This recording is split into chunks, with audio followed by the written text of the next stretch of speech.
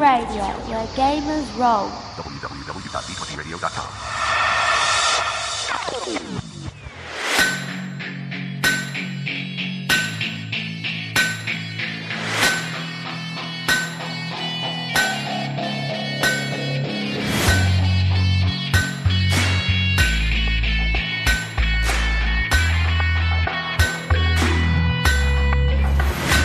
Welcome to The Forge. Hello, Gamer Nation, and welcome to The Forge, a Genesis RPG podcast covering everything that you need to know about the latest and greatest from Fantasy Flight Games, Genesis Foundry, and of course the Genesis role-playing game. I'm your host, GM Hooley, and tonight is going to be a fun-filled show as we get to speak with Katrina Ostrander, who will be talking to us about layout and design, and John Dunn, a man who is a literal machine when it comes to producing content, to tell us about his initial offering on the Foundry. Plus, we'll be answering some questions from our listeners, and of course a whole lot more. So that's a lot to get through, right? You better believe it. Well, wouldn't it be great if I had an ever so cool cohort, a partner in crime, an equal like no other to join me on this adventure, a connoisseur of good gaming and all things homed bake. You should see the bread that he's been baking of late. It's GM Chris. Chris, how's it going? What's up? How is the baking going? Wow. What is up, Gamer Nation? Things are good, man. Busy. And yeah, I've been baking. I bake bread. I'm learning to bake bread. And it's good. It's good bread. And bread is good. It looks good. Obviously, I can't taste it, but since I'm on the other side of the planet. But it looks good. Yeah, it's really good. It's really good. That's all I'm doing. That's all I'm doing, man. I'm working, taking care of the family, baking bread, and writing. That's my life. That's been it. And there's a lot to write for. We're in the midst of a play test for our new product. Indeed. And the playtest reports are trickling in, and it's so exciting. And it's just wonderful. It's squealy. It's full of squee. Yes, it's full of squee. But Hooley, we have a monumental show ahead of us. We keep trying to say we're going to try and do shorter episodes, but darn it, we keep bringing on guests that propose these incredible topics of conversation that I know are just going to take us a while. So should we get into some news, maybe talk about what's new on the Foundry? I agree. Lots of products this week. So it's time to get into Stoking the Fire. Stoking the Fire.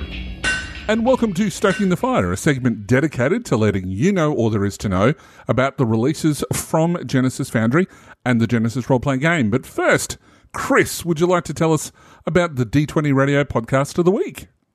Absolutely. This week, we're talking the Age System Engine with the Adventure Game Interest Series, or Aegis podcast for short. In this episode, GM Rain and the heroes find themselves on borrowed time. The eclipse is coming, and when the life of the sun is blocked, death reigns.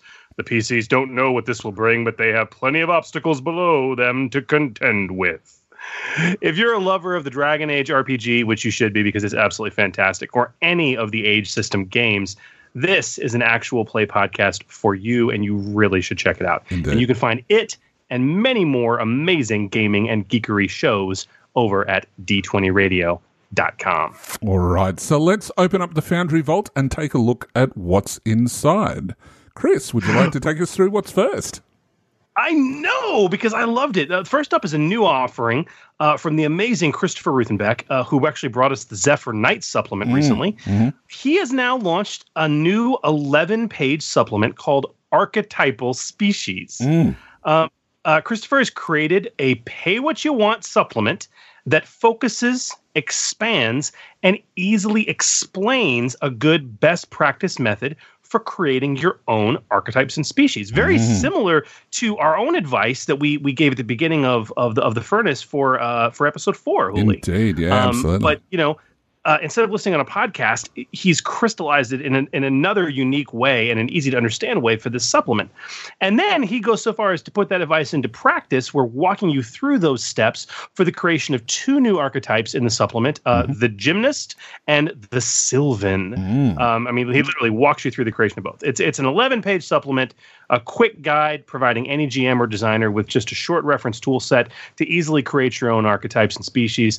We highly recommend it. And again, it's pay what you want. So you can download it. If you find it's worthwhile, you're using it, you can go back and pay the creator for it what you think it's worth. And it is worth something because it is highly useful. Absolutely. Yeah. And Christopher's done an amazing work on it. And yeah, definitely well worth it. So go and check that out. Now, we also saw the release of another small but highly useful supplement from the ever prolific Scott Zumwalt, who we interviewed on our last episode, if you recall. Scott has taken a page from his popular Something Strange modern horror setting and released Expanded Fear Guidelines, which expands and clarifies the fear rules that are in Genesis, offering GMs advice on how fear can be used in games, and also expanding how dice results can be spent during fear checks. It's a fantastic addition that really brings more meat into the fear rules, which I use quite often, and if you're not using fear rules, you need to be. And it's highly useful for any GM running with the fear rules in their setting. And it's only $1. So you need to be having this product, is all I can say. It's $1. Totally worth it. Awesome. Awesome. Yeah. Now, I also have to mention another product, which it's a fantastic resource for players of Genesis. And it's yet another product from Mr. Zumwalt. And that's form fillable character sheets for Genesis, Realms of Terrinoth, and Shadow of the Beanstalk. These forms are amazing, which also puts your dice pool next to your skill automatically when you're filling in the character sheet. Plus, it gives an extension to the talent pyramid. So instead of just one page, it actually goes to a second page, which is very useful, especially if you're doing a longer campaign. So you've got even more room for your plethora of talents. It's also pay as you want. So you don't have any excuses not to have it, and it really is a must-have for your gaming group. Absolutely. And don't forget, guys, I said this a minute ago. If you and your group are using any of these products that are pay what you want, consider seriously dropping some coin on them. I mean, even if you paid nothing or just a little bit for it to begin with, if you find yourself using it, man, and you're enjoying it, drop some coin, increase that payment. It really encourages developers out there to make more content for the Foundry. Absolutely. I could not agree more. Mm-hmm. And you guys can find these products and many more great Genesis Foundry content over at DriveThruRPG.com, simply searching for Genesis Foundry. Indeed. Now, of course, it's a new month, so a quick reminder to all listeners to email FFG for a request on the Foundry Spotlight.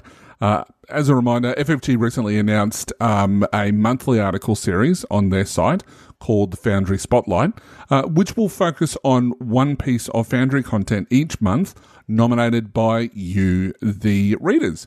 Now, it's obviously an incredible promotional opportunity for all of the authors to help sell their product, and obviously to highlight the Foundry itself. So be sure to send an email to Foundry Spotlight at fantasyflightgames.com and tell them what Foundry product you want them to spotlight. Just put the name of the product in the email subject line and include a brief 1 to 2 sentence reason why you want FFG to review that product. Mm-hmm. And shameless self-promotion time. Those of you listeners who are fans of my familiar setting, I would love for you to send in a request for it. Absolutely. That would be swell. Yeah, it's a great product. It really is. And I'm not just saying that because it's Chris's product. It's a fantastic little setting. It's huge. But it's got so much room, and if you want to play it in a fun way, you can. And as Chris mentioned in the last episode as well, if you want to take it all serious and do Animal Farm or Watership Down or something like that, as somebody else has spoken to Chris, has done, it is well worth your while. So, go and take a look at that, and please make a recommendation to Fantasy Flight on the Spotlight. So that'll be great. All right, so before we get into tonight's show topic and talk to our special guest, I think I want to do some rules discussion. What do you say, Chris? Oh, I'm really excited because it sounds like we're going to do us some die casting. Die casting. Okay, the Forge podcast is all about bringing new creations to the table, and the Genesis RPG provides us all with a powerful set of tools to do it, specifically through skills and talents. The die casting segment is about closely examining individual skills and talents and how they relate to the creations you craft. Last episode, we dove headlong into the resilience skill, and we got a lot of great comments and even more great ideas shared on our Facebook page, which is one more reason that all of you listening should like and follow the Forge Podcast Facebook page if you're not already. But tonight, we're going to swing our discussion back to talents to discuss a somewhat overlooked and yet remarkable talent with a great deal of player flexibility, low cost of entry, and most importantly, a talent that provides a startlingly good base for other talent templates. Indeed. And that talent is One with Nature.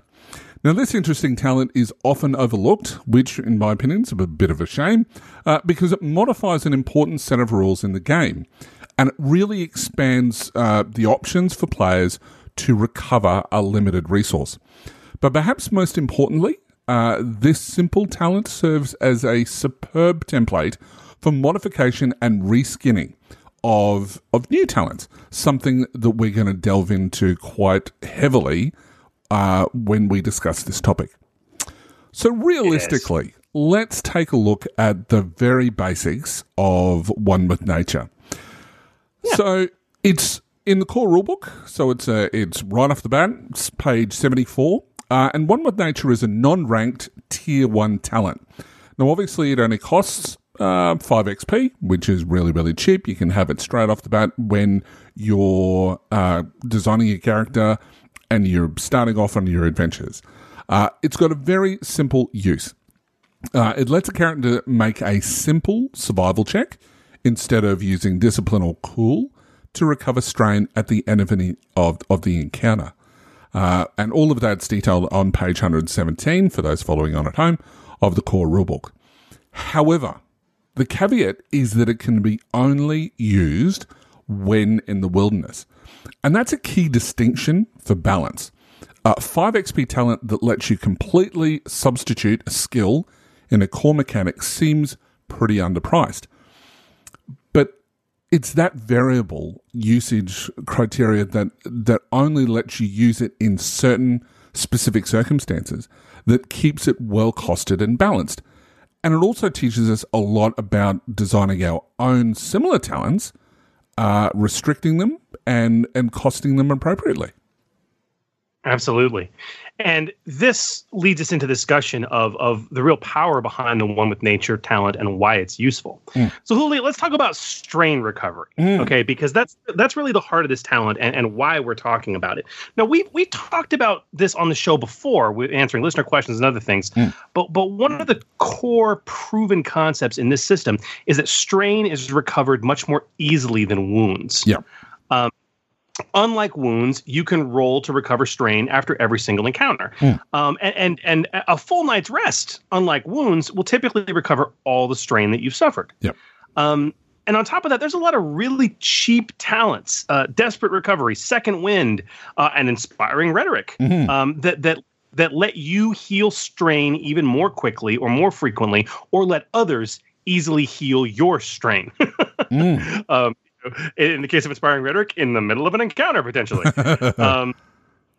This is also why increasing strain threshold, whether it's done during custom archetype creation, which we talked about in episode 4, or with talents like Grit, actually gives you less bang for your buck, less benefit for the same amount of XP compared to increasing your wound threshold. Okay. Where talents and archetype modification, species modification that increases your wound threshold is going to give you more of a benefit for the same amount of XP, whereas you're going to see less of a benefit for increasing your strain threshold because it's easier to heal. Now, when you consider that, though, there is another balancing factor. Because we're talking about dump skills. Now, probably when we're looking at it, as per the normal rules, is that discipline and cool are the ones that are going to get used. Now, most people, when it comes to, out of those two, discipline is really just a bit of a dump skill. In Star Wars, it's a lot more important, obviously, because it's what powers a lot of the Force-related abilities. Yeah. But as far as cool goes, cool is probably the one that is going to get the most use, only because it's so intrinsically linked to combat. But most people don't spend it on cool. Most people are going to be spending it on vigilance instead, because that's the one that comes up the most often. Yeah. So when it comes to the strain recovery, those two are going to be quite low. Like most of the games that I've run, people are using, just pure greens. So pure ability dice to be able to recover those recoverants. So those, because it's really taken, moving the option to survival from cool and discipline really isn't too much better either. Because survival, unless you're playing a druid character or someone who's like a ranger, it's a skill which isn't used very often either. But you hit on the key concept there, though. Unless you have a specific character build, and that's the thing. Because when we talk about strain recovery and the fact that it's easier to do because you get more chances to do it, that's mitigated by the fact that you're doing it with these dump skills, okay, yes. with discipline and cool, and the fact that it's like, okay, we're going to let you roll this very often, but we know you're going to be rolling all greens, right? and even with one with nature, you're switching it to survival, like you say, and for most players, that's typically a dump skill as well, unless you're playing with a very specific character type. Yeah. Okay. Because that character type is going to have that sort of on concept skill choice. Yep. Exactly. But I think this is very important. That benefit to a specific character type. Okay, so it's like, wow, this is a no-brainer if I'm playing a ranger type character or a druid character, because I know my survival is going to be jacked. So why the heck would I not spend 5 XP on this? The but is that benefit to that specific character type again is only allowing that, is reinforced by only allowing that benefit in a specific set of environmental circumstances that is integral to that character type. Absolutely. And that sort of changes things, especially if you're doing like an urban adventure, where you've got lots of buildings or whatever else. This talent doesn't apply. Now, sure, you might have a ranger or a druid character who says, "Just hang on, I'm going to race out into the forest for a minute to go and recover some strain." Sure, but that's kind of just that's a little bit cheesy as far as I'm concerned. But going down to it, the link there is between the circumstances for use and the related skill, and how they can both play into that specific character concept. Now, let's not limit it to just druids and rangers. There are obviously going to be, your survivalists, your barbarians and things like that are, that's part of their concept of living off the land and things like that. But a huge limiting factor, and I know that we keep going back to it, but the huge limiting factor here, and it's important, and we'll discuss this shortly, it's important to note that by itself, it's pretty powerful because you're replacing 2 potential skills with the one, but then you're also bringing that big limitation into it by saying that it's only under specific circumstances. And that's something that we can work with to create new, exciting talents as well. Exactly. And that is why examining this little gem of a talent that is really only stupendously powerful for certain character types in certain situations. It's a great example to tease apart the talent rules to understand what makes a good 5 XP talent. This talent is great and well costed at 5 XP because it provides great flexibility to get away from 2 common dump skills for a powerful benefit of strain recovery. But what the skill it transitions to is still on its own a fairly uncommon skill that is only common to certain character types. And even then, it's only used in a situation that kind of matters to that character type. Yep. In a certain terrain or feature. And that's what makes this well costed at 5 XP. So going through all that, Hooli, let's talk about expanding this and maybe a little bit of house ruling to start developing our own talents. I mean, great. What does all this mean? Well, basically what it means is that we can use these design lessons that we've learnt from One with Nature to craft related strain recovery talents for different character concepts, for different environments and things like that as well. So in doing so, there's going to be some key rules that we've learnt from with One with Nature. So we've got a transition from cool discipline to another uncommon skill. And that does mean that if you let strain recovery occur within combat, with a combat skill or a magic skill, even in a rare sort of circumstance, it's unbalanced. Okay. So rule number 1. Yep. Transition cool or discipline to another uncommon skill, but it can't be combat skill, can't be a magic skill. That's right. Because again, in the same sort of vein that we've learnt from Knack for It, is that we know that you can't link those skills in because they're so often used. Right. And they're prone to abuse. Got it. The second rule is to make the skill transition to fit a character concept. So similarly, if we use One with Nature, it's very much inclined to be attached to a ranger type character or a survivalist type character. Got it. So you need to link it into a character concept. The third rule of thumb is to make the situational use condition fit the same concept.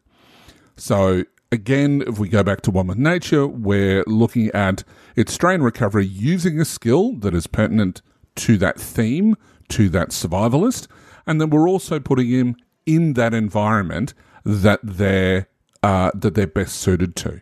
Makes sense. Okay, so to develop our own strain recovery talents in this vein, the rules we've learned, again, number 1, transition cool or discipline to another uncommon skill that's not combat or magic. Yep. Rule 2, make that skill fit a specific character concept. And rule 3, make the situational use condition fit that same concept. Exactly. Okay. I'm following, Hooli. I'm following. So let's do this. Let's do this. Let's make some new talents right now, inspired by With Nature, following those 3 rules right now for some specific character concepts. That sounds cool. I mean, look, One with Nature does this for the naturalist and those ranger-esque archetypes. What other character concepts could we do? What are some common ones we could do this for? Okay, so I know that it's a character concept that you love, and I know that I'd love to play them as well. So let's talk the face character. Through social characters, sometimes that, they rank up cool or discipline. And, a lot of the time it's going to be because they're the gambler as well, as far as cool goes. But I really like the idea of a face character who can use their social acumen to recover strain as well. They're fairly pleased with themselves after, they're talking somebody about, I don't know, some sort of a negotiation or something like that. So they're pretty chuffed with themselves. So I'm thinking that sort of concept.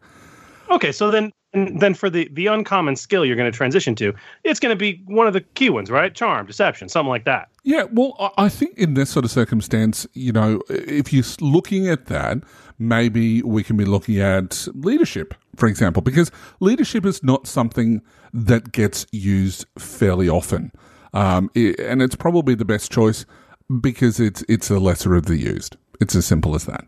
Makes sense. Now let's look at the situational use of that. So we've said that there's a condition that we have to apply that to, or an environment. So if it's a base character, using a social skill, so maybe being in a crowd of people, it's the true extrovert who is gaining their energy back from being within a group of people. What do you think? I like it, but I think we need to limit it a bit further than that, actually. Sure. I think it's a bit broad because, I'm just being blunt here. I'm thinking about my players and the way they would try and justify things. Right. And they're going to say, well, how many people's a crowd of people? Because we got 6 PCs in the party right now. That is true. So if I said that they could do this around a crowd of PCs, they would always have that condition, and that would kind of defeat the whole purpose of having a situational condition. That is true. So maybe we can limit it then to a crowd of NPCs. I love this. So you have this idea that you're putting on a brave face for others, to be that extrovert and kind of steal your own resolve and recover your own strain using leadership when you're in a crowd of NPCs. I freaking love it. Cool. Well, shall we break out the talent then based on this? Yeah, look, let's sort of try to do it as best as we can. So what do we call it? So you used the words before. So why don't we call it a brave face? I think that's pretty cool. So it's going to be a tier 1 talent. Its activation is obviously going to be active because that's how the other talent is. It's a non-ranked talent. And so as we've said, when you're surrounded by a crowd of NPCs, you can interact with, your character may make a simple leadership check, instead of discipline or cool, to recover strain at the end of the encounter. Love it. Fantastic. Okay. We have made a version of One with Nature for face characters. I absolutely love it. Cool. Okay. I have a character concept. Okay. Building off of one of our more recent episodes about building burly archetypes. Right. I got a concept of the tough guy. Cool. Okay. Because thinking about these brawn-based archetypes, and even then, just last episode we talked about the resilience skill, right? Right. I'm keen on the idea of maybe finding more uses for those underutilized brawn-based skills, and honestly, the chance for a burly character, because this actually is very sensible to me, to use their brawn in certain circumstances to assist in strain recovery. Yeah, absolutely. All right. So what skill am I going to transition cool discipline to? Well, it's got to be a brawn skill, and I guess there's only 2. Yep. Because I can't use combat skills. So it's either got to be athletics or resilience. And look, athletics gets used quite a lot. Athletics get used quite a lot. Yeah. So I would go with the lesser of the 2, which is resilience, and it's one more use for resilience, but it also makes, a lot more thematic sense. I can see using resilience to reduce your strain. That makes total sense to me. Yeah, absolutely. Now, as for the situational use, yeah, that's a bit tough.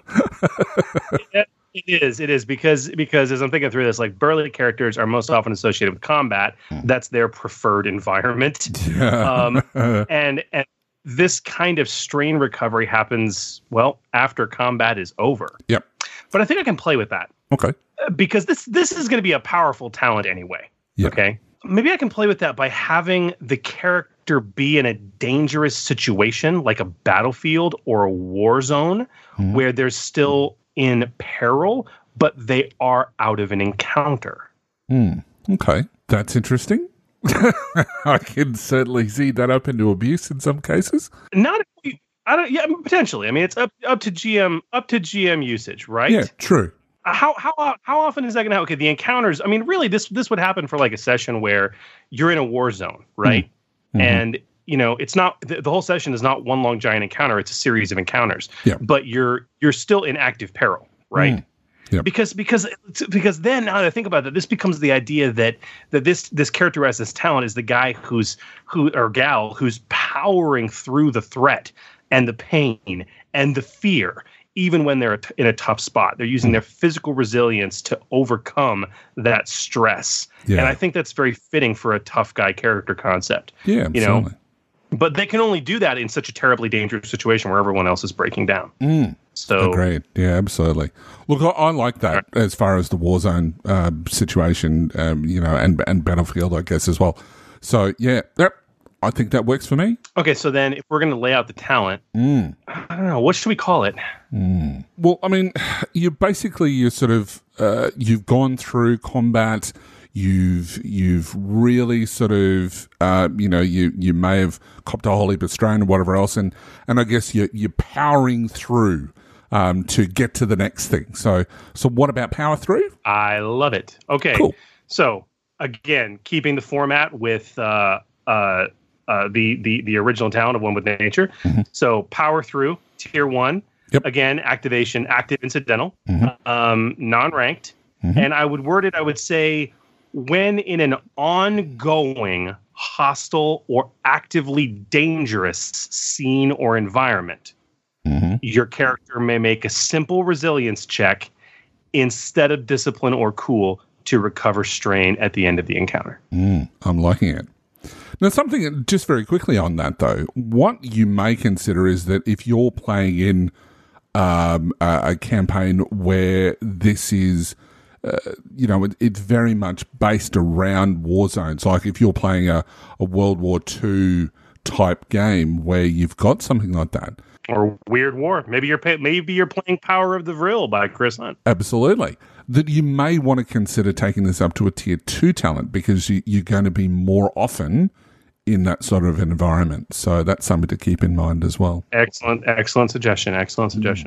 And it's hard. I really wanted to do this for the tough guy, but it's challenging. That's very challenging. Yeah, absolutely. Okay, one more, dude. We got one more in us. What we do one more of these? I reckon. Look, somebody that doesn't get a lot of love is the bookworm. They're always left out in combat and whatever else. So, the academic character concept, I guess. Discipline can sometimes be taken by nerdy characters, I guess. They're going to get a bit of use out of that as well. But it's not necessarily common. No, it's not common. But I really like the idea of an intellectual, regaining their composure or reducing their stress by doing the most stereotypical things imaginable, like diving into their books, basically. Focusing their mind and spirit through the healing power of peer-reviewed research and quadratic equations and things like that. So I reckon.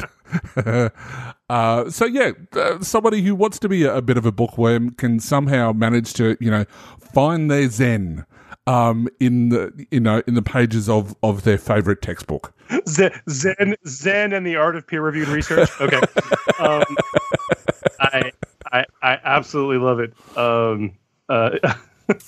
God. Okay, so I think I know what the obvious answer is here, right. But what's going to be the uncommon skill you transition cool discipline to? Look, as far as the uncommon skill, I think knowledge is what makes sense in this circumstance. But obviously, as we're writing this talent for the core, it's just going to be knowledge. But I think if creating this for a specific setting, it should be an appropriate knowledge skill, like whether law or science or whatever else. Right. And we talked about that in episode 3. So give that a re-listen when it comes to talking about your knowledge skills as well. But I think that if you wanted to make it a little bit open-ended, you could probably say that choose a knowledge skill. That's probably the most generic thing for it.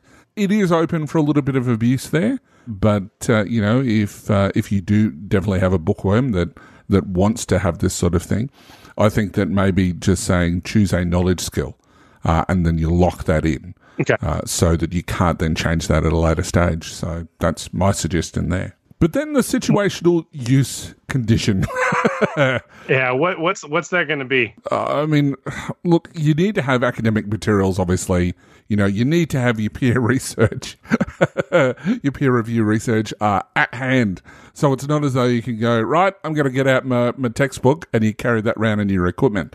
That's not going to be very good at all. But you books to bury your nose in. Yeah, basically. pretty much.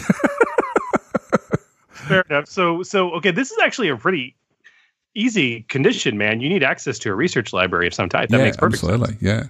So, you're going to need to have somewhere where you can spend a few minutes to, sit down and open up a page and then read through that. Because when it comes to the strange recovery at the end of an encounter, you're moving into narrative time, so it can be however long that you need it to be. Obviously, if it's going to be days, you're talking about completely recovering your strain anyway through normal rest. But if you're doing it in between scenes, especially if you're doing like a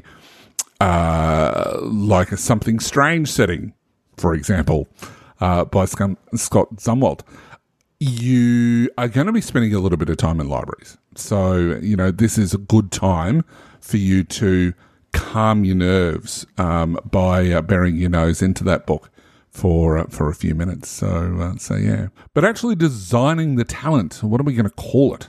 Ooh. Research recovery. That's cool. I like it. Very good. So how are we going to word that? So obviously it's going to be tier 1. Activation is going to be active incidental. It's a non-ranked talent. And with access to a library of scholarly materials, your character may make a simple knowledge check instead of using discipline or cool to recover strain at the end of an encounter. So yeah, I think that pretty much covers it with the library of scholarly materials. I think that'll be cool. Excellent. So, guys, hopefully this has inspired you a little bit, and we really were intrigued to take a look at One with Nature because it's a fun little talent on its own. But as I hope we've related to you, it serves as a great template to expand out into a myriad of other talents that really target certain character concepts. And if you attack that concept with the right skill and the right situational usage condition that is focused on that concept, you can really come up with a lot of more unique options for your players. And hopefully the 3 unique options we've just come up with will help you. And Huli, can maybe the listeners of the podcast can find these 3 talents that we've created, maybe written up somewhere. Yeah. Somewhere special. Where might they find them? Well, they're going to be able to find it in 2 different places. They're going to be able to find it as a downloadable content directly from our website, which is forgegenesis.com. But you can also find the link to that, which we will put up on our Facebook page. So take a look at that, as well as all of your social media, because we're everywhere now, apparently. But we'll talk more about that later on. So, yeah. Good stuff. It's good stuff. And listen, if you guys have any specific requests that you would like us to cover on diecasting, if there's a skill or a talent that you really want us to dive into, let us know. We'll get to at the end of the show our contact information, but obviously the easiest way is to get to social media and post it up for us. We'd love to know. Absolutely. But Huli, I think it's time to pump the bellows and heat things up as we open up the furnace, because we have a marvelous guest, one of my favorite people coming on to talk to us about what I'm hoping will be a really fun topic to discuss. Absolutely. The Furnace. And welcome to The Furnace, the segment where we take a deep dive into a topic concerning custom creations using the Genesis role-playing game. Now, over the past few episodes, we've talked a lot about creating settings, archetypes, the rules of the Foundry itself, and adventure design. Plus, we've given you some guidance on the prose that you can create for your content, whether that be for your home games or to submit to the Foundry. But there is more. There is a lot more. Artwork, technical game balance issues, editing, and a huge range of topics that we'll be covering in later episodes. But tonight, we want to tackle a topic that is kind of at the end of the process of generating your own content. It's one that can set your product apart from everyone else's, making it a must-buy. And that is layout. That's right. The layout of the doc is the most critical step in generating a working document that is readable, easy to navigate and accessible to anyone who purchases it. Now almost anyone can put together a document with NPC statistics and talents and archetypes and rules, but the true connoisseur in the developer world will tell you the key to all this is how the product is presented. And we've said very similar things with some of the guests we've had on the show in our past few episodes. And all that to mean that if not done correct, the bottom line is the layout of a product can either make it or break it. Absolutely. Now, we here at The Forge want you to, we want to ensure we impart whatever skills we can so that you can make your own campaign, your fan setting, and of course your products that you're furiously working on for the Foundry, to make it the best that it can be. And to that end, we would like to introduce you to a special guest to the show who can help us guide you in our quest for a better layout. She's an award-winning author and developer. She's been a contributing writer at Geek and Sundry and is the author behind the popular and beloved Triple Crit blog. She's worked on an associate RPG. She's worked as an associate RPG developer, fiction editor, and story manager at Fantasy Flight Games. And she is a highly sought-after freelance writer and editor. She's been a developer and writer on numerous Star Wars RPG products, Android, Arkham Horror, Terranos, Genesis Core, and perhaps her most lauded work, Legend of the Five Rings, probably one of the best RPGs that are out there in my opinion. She's been a previous guest on the Order 66 podcast and has been one of our guests of honor at Gamination Con. The Forge would like to welcome for the first time to the show, Katrina Ostrander. Katrina, welcome and thank you for taking the time to be with us today. Absolutely. Thank you so much for having me on. It's really exciting to be able to talk to you guys about Genesis, and I've been really excited to see all of the content that everyone has been putting out there. So it's been a wild ride. Yes, it has. Oh, man. Well, okay, Kat, so listen, some of our listeners, especially those who listen to Order 66, know exactly who you are, and those who've been to Gamer Nation Con in years past also most likely know who you are, but we have many thousands of listeners who may not be familiar with you. And while we're eager to get your insights from a professional standpoint into the world of layout, before we do, for those individuals, those listeners and Genesis fans who may be meeting you for the first time, we'd love to spend just a little couple minutes letting them know who you are, if that would be okay. Yeah, absolutely. Cool. All right, so to get us started, tell us a little bit about your gaming history and what work that you've done in the industry. Like, how did you get into gaming in the first place? Yeah, so I guess it's been 20 years now since I started writing play-by-post stories on web forums back in the late 90s. And that was all through elementary school, middle school, high school, college. I did a long stint of World of Warcraft before I finally got into pen and paper RPGs in college. And at my college, there was a very collaborative, homebrew focused and creative group of gamers that really helped get my feet wet as a game master. And because the culture was so much, everyone was building their own games, everyone was hacking up their own systems, that was the environment in which I was learning to play role-playing games. In 2011, I started my blog Triple Crit while taking a break from school. And it was actually a lot of the development work and tinkering that I was developing for my blog and sharing online and getting feedback. All that kind of turned into a portfolio that I was able to show as like proof of my work when I applied to the associate role-playing game developer at Fantasy Flight Games about 7 years ago, almost to the month is when I started applying. So it's funny how time flies. and obviously it's paid off as you've turned this into quite a career.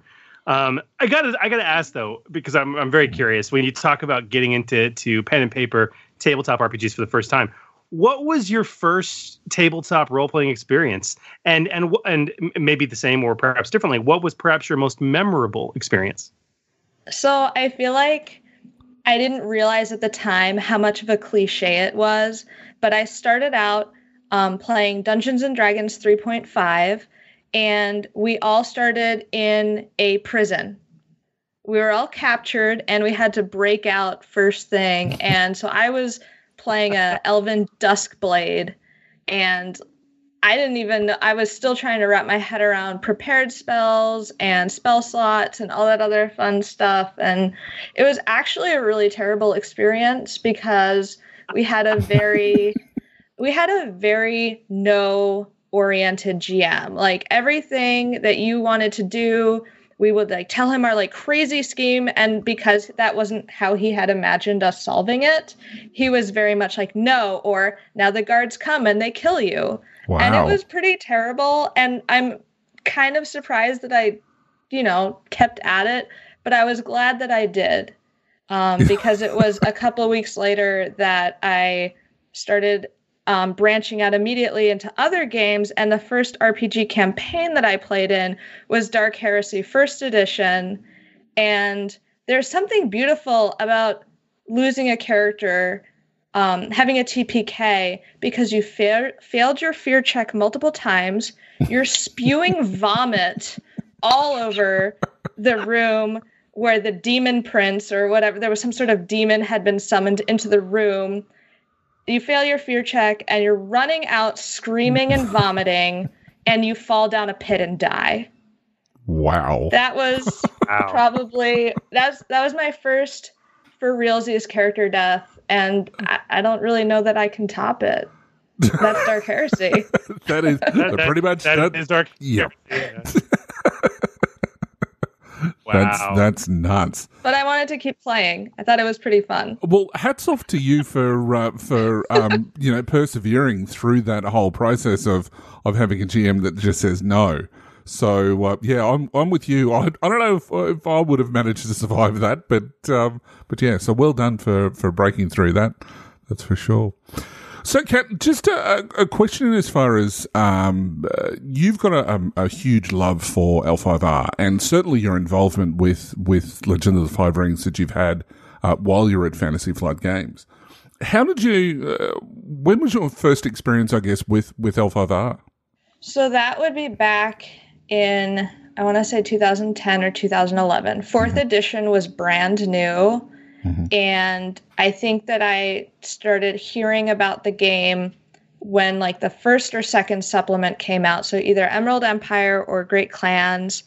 And my having been a huge anime manga nerd growing up since I was very young, and also having studied Japanese culture and language in college and minoring in Japanese, this game was really just, it had my name written all over it from my perspective. And so I had a really hard time finding a group to play with. And I ended up joining, again, some online play-by-post style groups. And it was kind of hard to keep that going. Online games are always kind of a crapshoot as to whether people really have the time to commit to it and how frequently people are going to post. But I had made a ton of characters, and it was so inspiring to me that it kind of made me want to write my own fan fiction in the world. And it wasn't too much longer. It was actually, I was working at Fantasy Flight at the time in 2013, that one of my NaNoWriMo projects was an L5R story. And so I just kind of had to really grapple with the world and do a ton of research. And so what was it? I remember the moment that my friend Matt Newman walked over. He was like, "You're not going to believe what we're buying." And I was like, "What?" I was like, "It's not Legend of the Five Rings, is it?" And he was like, he just smiled at me like knowingly, because it was already my favorite system by that point and my favorite setting. So then I was already positioned as the fiction editor when FFG acquired the license to the Legend of the Five Rings. So it just kind of worked out perfectly. Like, oh, I already know the setting. I can just start working on it. And I was also able to consult with a couple of other people, some of the writers that had been working on it, to kind of get their takes on what was working, what wasn't, what the organized play, story prize structure looked like, all that fun stuff. And we really hit the ground running with the writers on that. So that was a real treat to work on the reboot. Yeah, absolutely. But no, congratulations. It's an amazing product. I absolutely love it. Thank you. So yeah, well done. nobody can say that Legend of the Five Rings isn't a labor of love by the people involved. And I think that's why it's lasted so long as a franchise, is because just people get into it and they really fall in love with it, and then it kind of sticks with them. Absolutely. And the fans are zealous. Okay, so then I have to...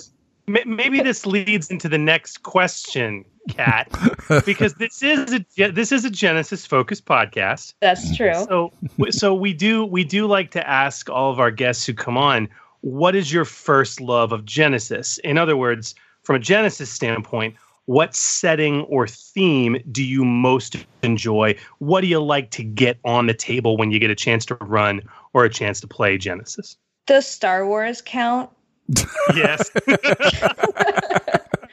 I'm such a sucker for Force and Destiny. I don't know how many Togruta agility-based lightsaber combatants I've created, but the answer is a lot.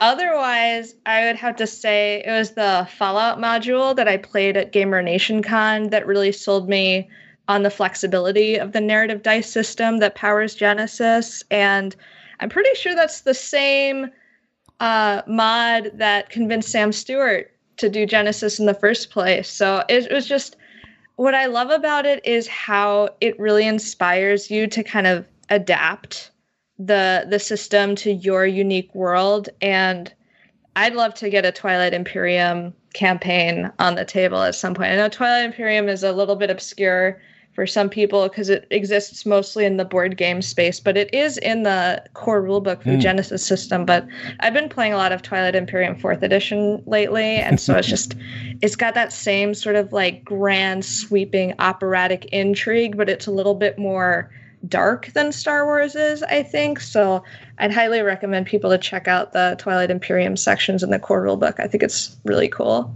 Twilight Imperium is more Babylon 5 than Star Wars. And but it's still in the space opera vein.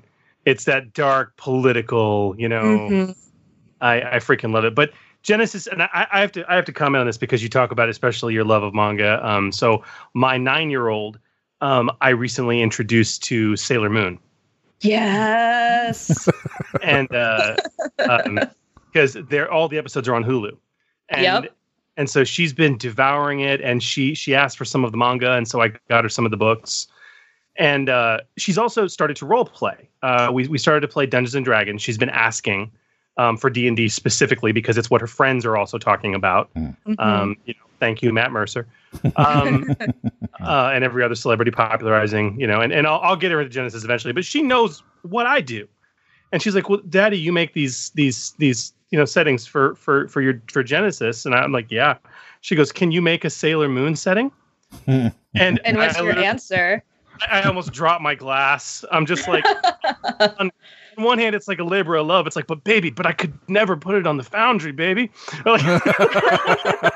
you want to take the time that you could spend making that sweet cash money to do something like that's kind of the tragedy of the IPs that everybody loves. It's like, okay, well, you don't have the rights to that, so you just kind of it's hard. Do I want to do something that's a pure labor of love, or do I want to make potentially 20s of dollars? Yeah, it's a it's a very oh yeah, and I don't know how social media does this, but this came across my feed today. Have you guys seen the picture of the cosplayer who does Sailor Mercury? No. Do you mean Freddie Mercury as Sailor Mercury? Yes. Have you seen that? Yes, I have. Yeah, because the guy's a dead ringer for Freddie Mercury, like mustache and all. And so it's like Freddie Mercury with the Sailor Mercury costume on in the classic Freddie Mercury poses. It's the best thing ever. So I'm actually going to recommend that you check out at your local Half Price Books or on eBay, Big Eyes, Small Mouth powers a Sailor Moon system. I ran that for months with all-women group of role players, many of whom were playing role-playing games for the first time, and we had an absolute blast. So I think it would be pretty easy to pick up, but if you don't want to have to make it yourself, but you still want to let her play something and you're willing to not do Genesis, I recommend the Guardians of Order Tri-Stat system for the Sailor Moon game. Thank you. I will take a look. And if you and also because I love, man, we're off topic. Because I love because I love weird indie RPGs. If you are a manga fan, check out Maid, MAID, Maid, which is it's nowhere near as complex as Big Eyes Small Mouth. But the concept is, you're playing maids, like manga maids. Like, it's I haven't ridiculous. tried that one. I've heard it's slightly notorious. It is quite notorious. I would not let my daughter. Anyway, this has been... Hooli, do you want to stop me from derailing this any further? Look, maybe just a little bit. So, all right. So basically, we've now got a very clear idea of who you are, Kat, and how you got into the industry and your experiences, which is amazing. So let's dive straight into the topic at hand. So we're here to talk about layout and how important it is when producing content for the Foundry or for your own campaigns, or for whatever it is that you're doing in the Genesys realm. So basically, what is layout? Can you give us a brief sort of overview of what layout's all about? Yeah, I think it really comes down to layout is the presentation of your content that is tailored for a particular audience and medium. Would be like my one sentence definition if I had to like write something on dictionary.com. That's a good one. It's good. It's really good. But you used a couple words in there that I find quite intriguing. The first one is audience. Because when I don't know, as we talk about this, how important is the audience and their experience? And what does that do to, what do you need to think about, and how does that go into the plan for your layout? Before we even start talking about how to lay out and tips and tricks and things like that, I mean, this seems like a pretty important place to start that I don't think many people do. Yeah, and this is really the foundation, because you kind of look at different realms of life where like demographics are so important, like how old is the person and what are they, like, what background do they have? And, most importantly, how are they going to be using your product? And my big pet peeve is that I really feel like DriveThruRPG is a digital storefront for role-playing games. But because we're so used to just taking a product from the print medium, like the files that are being generated for print, have so many constraints that are specific to that medium that affect the user experience. I want to ask you guys, how many times have you been frustrated with or had to flip pages through and get frustrated during your GMing with an adventure that's like printed on the page? Yeah. All the time. Because I feel like that's a lot for me. And I get so frustrated because my role-playing game books end up being all of these little like flippy flags that I have to put on specific pages, and I need bookmarks, and I have index cards, and sometimes I do, terrible things like write in my books. It's horrible. But this is all because, yes. I'm sorry. I think we have to bring the interview to an end. It's been a really nice time. I wish you well. Thank you, everyone. Good peace, love, and good gaming. Good night. Oh, that hurt me. I know, but the books are meant to be enjoyed, and that's why I buy a second pristine collector's copy. Because I know those feels. And I feel like the reason that happens is because when you're doing layout for print, you have to be careful about what's going on a spread and what's going on the left page and what's going on the right page and how many pages you have, because the more pages you have, the more expensive it is. And you can't just have like 1 or 2 extra pages. You have to do pages in increments of 16 or 32 because of how the bookbinding process works, because of how the printers work. Yep. So you end up cramming everything in all these little nooks and corners of your layout, cough, Legend of the Five Rings, cough, cough. I kind of like the marginalia in that book, but it's frustrating because you can't duplicate content because that would cost pages. So you end up with and you want to present it in a way that is the traditional way of presenting an adventure, where it's this kind of narrative story that the GM is reading through. And then that's absolutely useless when you're running at the table, unless you've memorized all of the content on the page. You're like, where's a sentence where it talks about what's on the other side of this alcove? I'm always trying to find this weird detail and I can't find it. And so that really brings me back to your audience and who's using it. And I mainly write adventures and I've mainly edited adventures. And so I'm always thinking, who is the poor GM that's going to have to be running this, and what would actually make their lives easier in terms of running this adventure?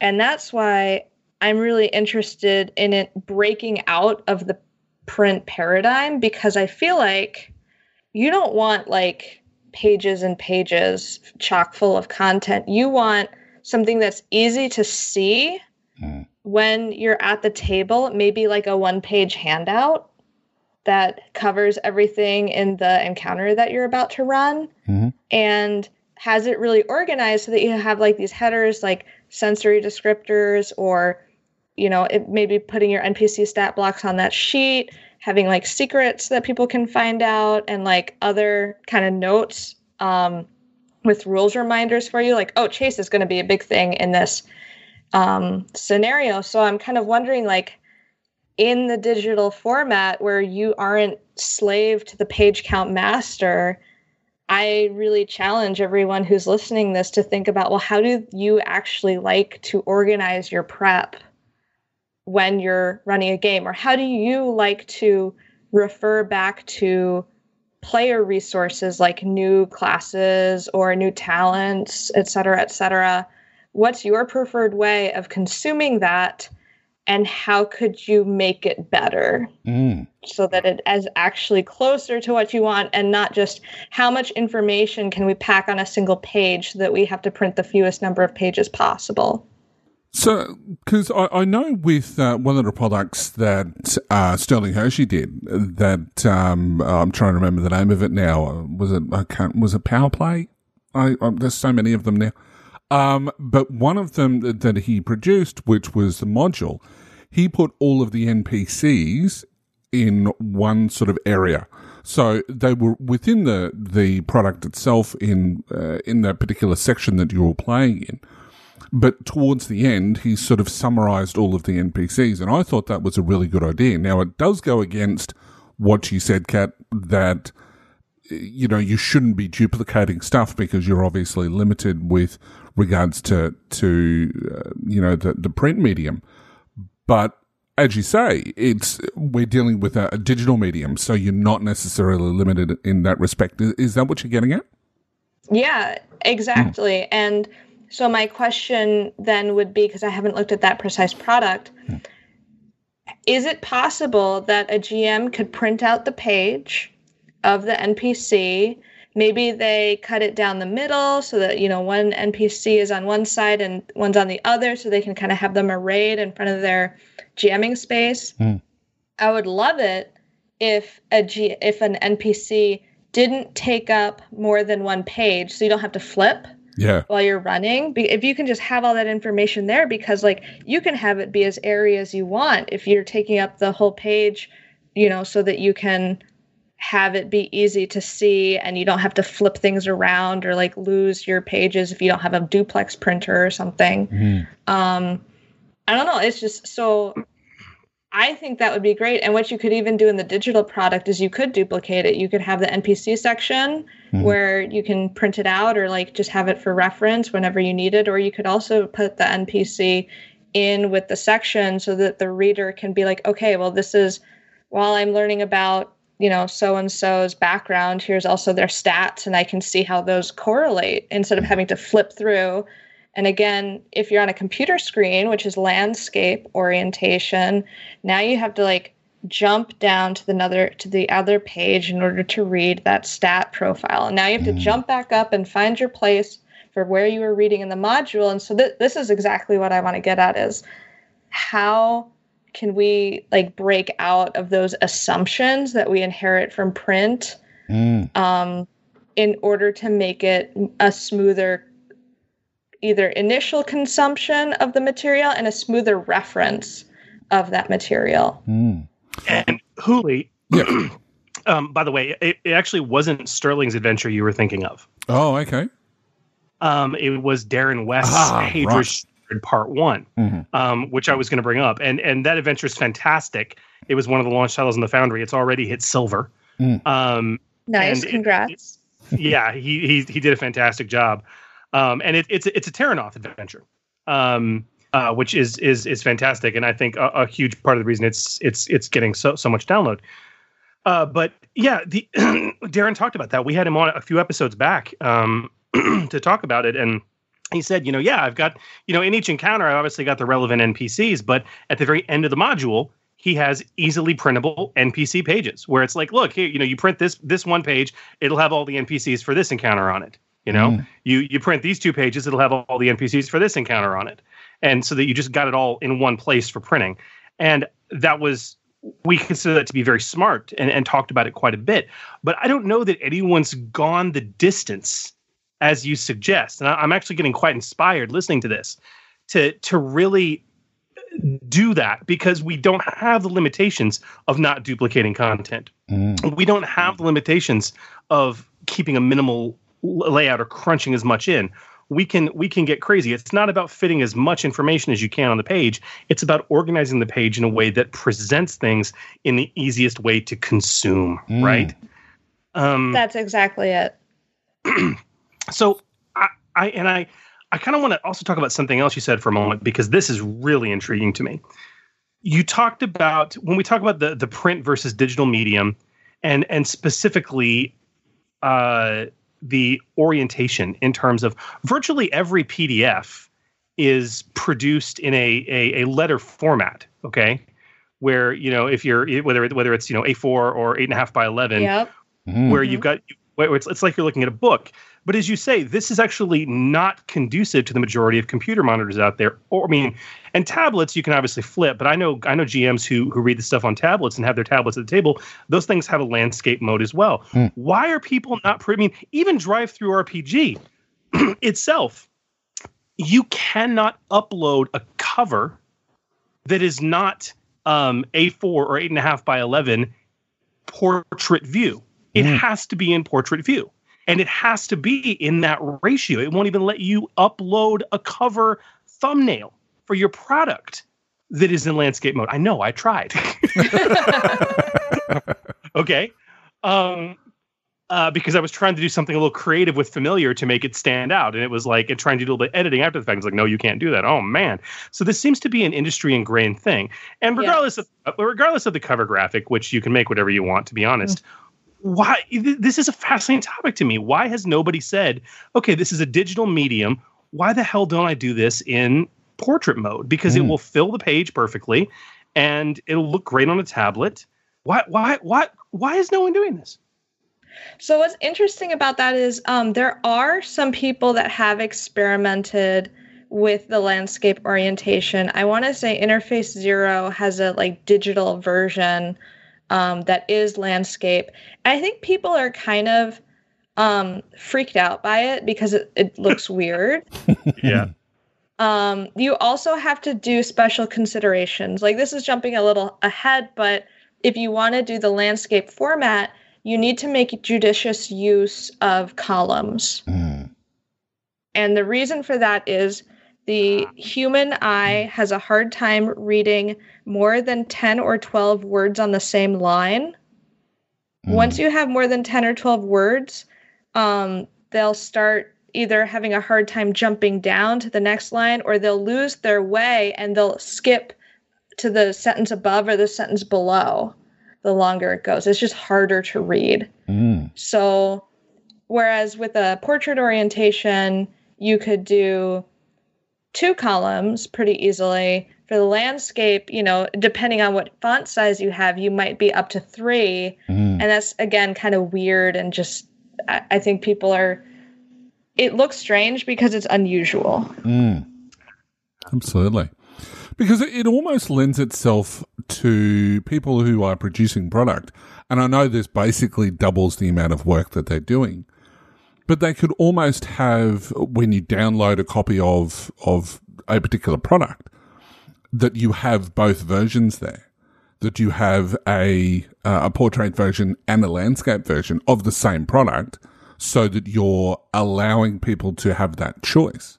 Yeah, and what's really cool about that is InDesign has an alternate layout feature that allows you to take the same content that's being threaded through the text boxes, or the same content that's running through, and it puts it in a different layout. And so the beauty is anytime you like correct a typo or make a change in the master layout, it'll also change in all of its children layouts. So InDesign actually has some workarounds that you can use to speed that up so you don't have to totally relay out your book. That's cool. Yeah. Casting my Star Wars role-playing experience back before, and I don't think either one, Katrina, you may have, but Huli, I know you haven't. Before Fantasy Flight Games acquired the Star Wars license, you guys know that license rested with Wizards of the Coast, right? They published 3 different versions of a Star Wars role-playing game. The last of which is probably the best or second best iteration of D20 I've ever played. Which it was called the Saga Edition rule set, Star Wars Saga. Yes, Saga Edition, love it. Yeah, it was really good, and that's actually where the Order 66 podcast started 11 years ago, and with that edition. But those books, because, and again, this is very interesting, because we're still talking about print medium layout. Because they had a revised core rules and an original core rules and revised core rules version, were basically the D&D 3.0 and D&D 3.5 equivalent for Star Wars, which they had published first, right? Which were your standard, portrait books. To make these books stand out and show to be the truly different line that they were, I don't know if you guys have ever seen the Saga Edition books. Yes, I have. Yeah, they're 9x9, so they were 9x9 square. And a lot of us loved them, but they got a lot of flack for it. But the coolest part about those books, this sounds stupid, but I could open the book, and it would spread out 9x18, and it would fit so much better underneath like the edge of the table and the playmat and the maps. And I don't know, that stuck with me. I've started producing character sheets in the same landscape format. That's what I've done for Familiar as well. I've learned I very much prefer that because it actually, this sounds stupid, but in play, that extra 3 inches or 2.5 inches of space between the edge of the table and the playmat that it gives you, being able to set your character sheet down and not have it encroach on the map, is something that I and my players have found great enjoyment in. It's interesting things, but when you talk about this layout, and this goes regardless of what type of layout you're going for, you talked about columns earlier, Katrina. And let's talk about and reiterate again, because I think this is a huge tip and trick for people doing layout. Let's reiterate columns. What's a good width? Is there, maybe we can reiterate again the proper word count or width that we're looking for on that column size for user comfort. Yeah, so the guideline that I learned is 10 to 12 words per line.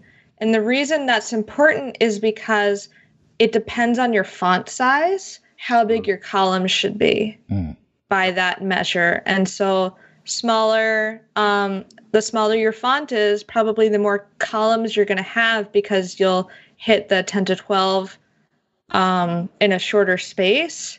But obviously if you have like a larger font size, then, it's going to be kind of weird and cramped. You're going to get like 6 words or 10 words compared with, the 10 to 12 for the smaller font size. So that's why it's words per line. That's really important. The other thing to consider with columns, I guess there's 3 other things.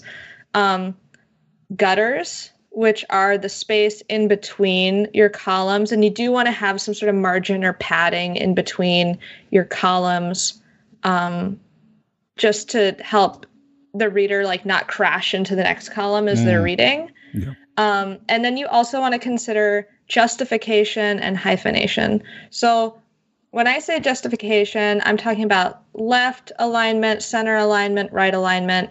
And then justified is when the left and the right both fit perfectly within the column and there's variable space in between words. Mm-hmm. And so that can make a really clean looking product. And I think most of the Genesis and Star Wars books are probably justified alignment. I don't have one super right in front of me, but I'm willing to stake like $5 whole on that bet. You would win the bet. They are all justified. Absolutely. Yeah. And because most fiction, I mean, well, it depends, but a lot of fiction isn't. Mm-hmm.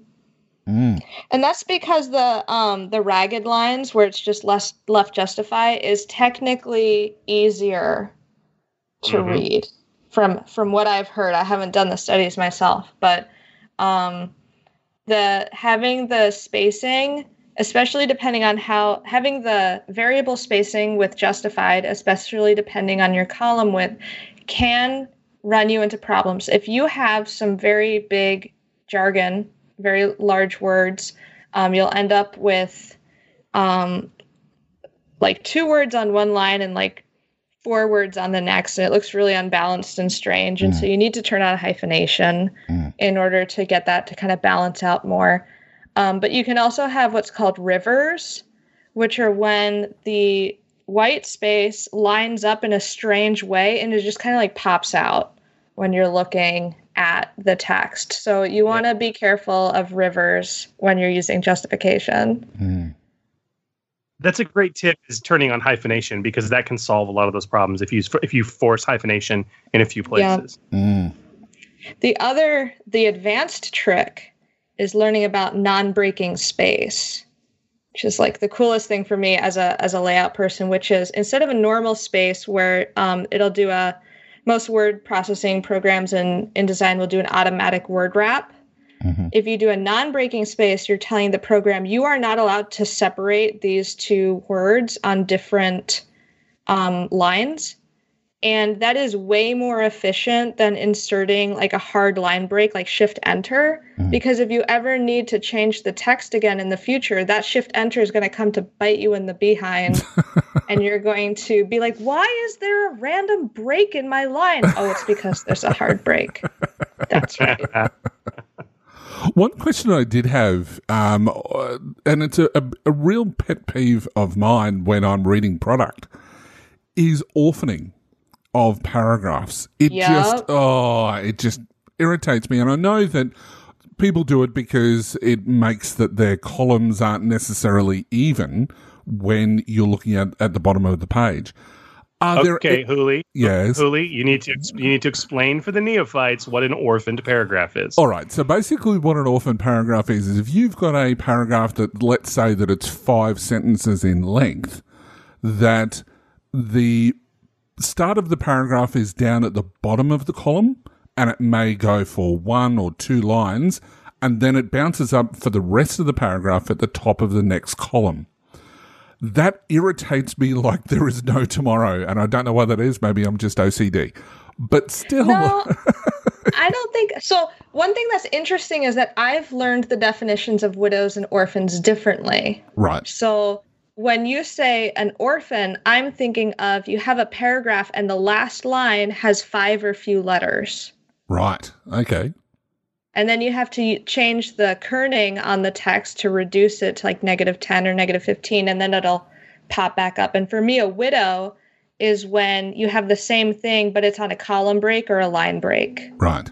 So it's just kind of floating. But I agree that being sensitive to where you're breaking paragraphs is really important. And I encourage people, especially in the digital medium, to make use of the column break character, because it will make everything look nicer. And you can also in InDesign do some neat things for it to balance the columns more nicely, and it'll insert like automatic line breaks for you basically in order to keep it balanced on the bottom instead of like one thing is going really long and then the next column is a lot shorter. It'll make it feel balanced. Because it's worse when it goes across different pages as well. That's just like you'll have a heading and then there'll be one or two lines and then all of a sudden the rest of the paragraph is on the next page. When it comes to FFG and Wizards, they don't tend to do that at all. But obviously, as we're seeing more content coming through the Foundry as well as other products that are on drive-through, that people sometimes they miss one or whatever else, and it's just a little bit irritating. So that's something to keep in mind when you're going through that process of Q&A, I guess. QAing, your own product. And the headings in particular, I would say, kind of develop your own style sheet. At what point are you going to start a heading on a new page instead of having like that weird kind of small section? And some, like maybe your header ones will always start on a new page because you want that to be kind of like a chapter break or a section break. Absolutely. Another thing as well that I just wanted to touch base on quickly to get your opinion on, Kat, is when it comes to paragraph design, and I know that, when people are, going crazy with the content that they're writing, you see some paragraphs and they go on for literally 10 sentences. I know that when talking to Keith Capel, as well as, doing the stuff that I've done with FFG, is that it's sort of anywhere between 3 to 5 sentences per paragraph is basically what you should be looking at. And certainly no more than around about anywhere between 75 to 100 words per paragraph. Is that sort of a roundabout, is that the recommended, process for when people are doing their content? So I think of paragraph design less in terms of how many sentences are allowed and more, is this really on topic or is this a new idea? And so there is such a thing as a blob paragraph, but usually the blob paragraph that's running super long is an indication that there are multiple ideas being talked about. And so what you might need to do, when identifying that, and if you're really feeling like, oh, this looks like ugly to me just from a subjective standpoint, but you're not necessarily following, I have to like make sure that I only have X number of paragraphs in my, or sentences in my paragraph, then you can add transition sentences to kind of like wrap something up and then be like in contrast or however, or yet, which is one of my favorite words to use. Those are my like developmental editor instincts is I'm not going to like try to chop up this paragraph in order to fit a predetermined length. It's more like what is actually being discussed in these paragraphs and how can it be broken up in a way that's more easily digestible? Because you're not going to like put an entire steak in your mouth unless you do. Maybe that's a Texas thing, Australia thing. Well, Australia is just British Texas, but yeah, pretty much. It pretty much is. It pretty much is. But that is a Texas thing. Okay. But no, you bring up an extremely good point. And I think it's worthwhile. I also want to say very briefly, because we're getting into a lot of really technical stuff, especially around various. This is pure gold in terms of advice, but we're talking about a lot of things that are very specific to InDesign and other word processors. And a lot of the neophytes listening may not know what the heck we're talking about. Guys, and I apologize, one of the things we are not going to do on this podcast, because it would be a waste of time, is to teach you the intricacies of InDesign. But there are YouTube videos for that. Yes, there are, and they'll be better. Incredible YouTube videos you can go for. The two I can recommend that have taught me the most so far is there's a fantastic channel called Bring Your Own Laptop that they have a 2.5 hour InDesign for Beginners course. It's totally free. It's well done. And then they have some free content on YouTube, and there's other stuff you can pay for through their site, and it's worth it. There's another group called Adobe Masters that is amazing. So if you guys are lost with what we're talking about at this detailed level and you really want to get some additional instruction, those are some good resources I can point you to. Absolutely. One thing that's kind of interesting about all of this comment too, so my day job now is I do developmental editing on Microsoft Office textbooks.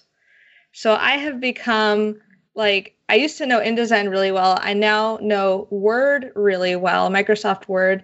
And Word actually does a lot of these like desktop publishing style things. Like you can handle a lot of this stuff in Word. So if the Adobe Creative Cloud subscription, which is like a heinous $50 a month if you get all of the apps, if you already have an old copy of Word or you have the Office subscription, then Word can also be a really powerful, not as powerful depending on what you're doing, but it can also get you into PDF mode. Because I don't have InDesign and I didn't know it, I did all the layout for Familiar in Word. You have it. I don't know if I've ever said that on the podcast before. I mean, we've talked about it on social media some, but a lot of the guys, I mean, InDesign is a much more powerful and versatile tool, but I made something that looks pretty darn good in Word. There's a lot of features. You just kind of got to know what you're doing and going for. The biggest tip that I would have for Word, and I never noticed these before, in the bottom right-hand corner of each of the like groups, like just to the bottom right of where you change the font color, there's like this weird little down right pointing arrow.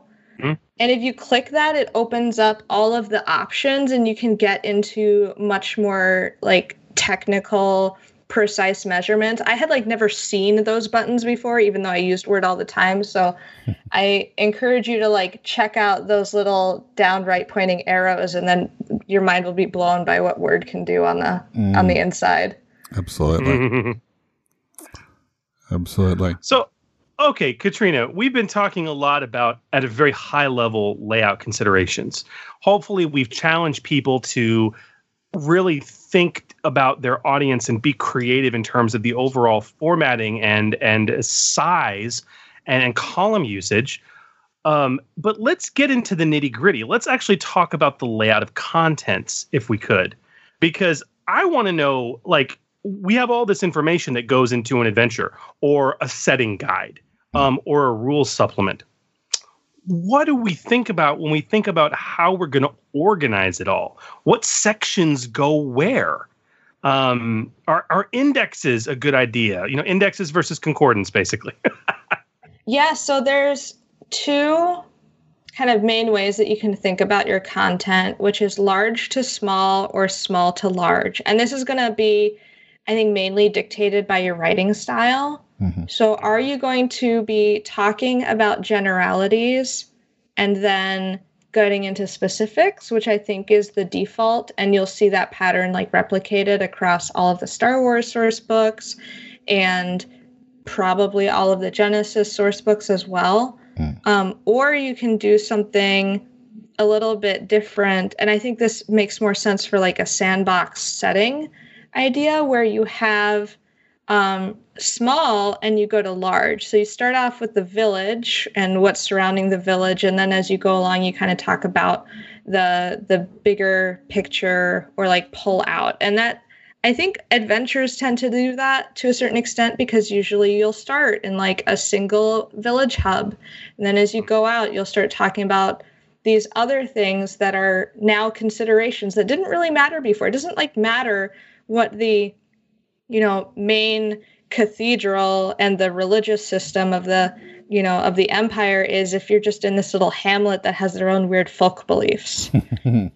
So you can kind of think about then, how am I going to present my information? And it's tricky because I think the biggest challenge is going from when you have the manuscript, which is just like the words in like your word processor or, your Google Doc, and then you're taking that and putting it into the layout program that you're using, whether that be Word or OpenOffice or InDesign. I think there's another one out there that I haven't used that's like similar to InDesign but is cheaper. One thing that you kind of always should start with is just see like, all right, if I just throw this in, what do I get? What does it start to look like? And then you're basically assembling a puzzle from there and figuring out what are your headers kind of looking like? How long are your sections? Otherwise you can use, basic things, table of contents in front, preface, forward, introduction in front. Your credits page can go in the beginning or the end, kind of depending on what you think is important. I've also seen instances where art is credited on the art piece next to it. I think 4th edition did that of Dungeons and Dragons, so that's kind of interesting. Otherwise, it kind of depends. I think the biggest advice would be to kind of look at what products are similar to yours. What are they doing, and do you like that or not? And then you can kind of use that as a background, as a basis. Because I think that obviously, people can be doing things directly to look like Genesis, the core rules. They've got, the templates for Terranoth as well as Shadow of the Beanstalk. So if they want to sort of stick with that level of format, obviously they can just go to those core setting books and just copy that style, for want of a better term. Absolutely. Yeah, I think that's a smart way to go about it. And I think it's more important to be less experimental when you're playing in an existing sandbox. Like if you want to do an Android supplement or you want to do a Terranoth supplement, I think that you're going to bristle against people's desire for a unified aesthetic if you start doing things very differently. But if you're doing your own work, then that's where you can be really original and experimental and interesting. One thing that just got announced today, we're recording on October 9th, DriveThruRPG just announced mobile-friendly PDFs. And I was really impressed with those because they're made for a mobile-sized aspect ratio. And they have on the right-hand side of every page is a link to the alphabet letter in the index. And so you can jump to L in the index, and then it'll actually jump you to that page in the index section.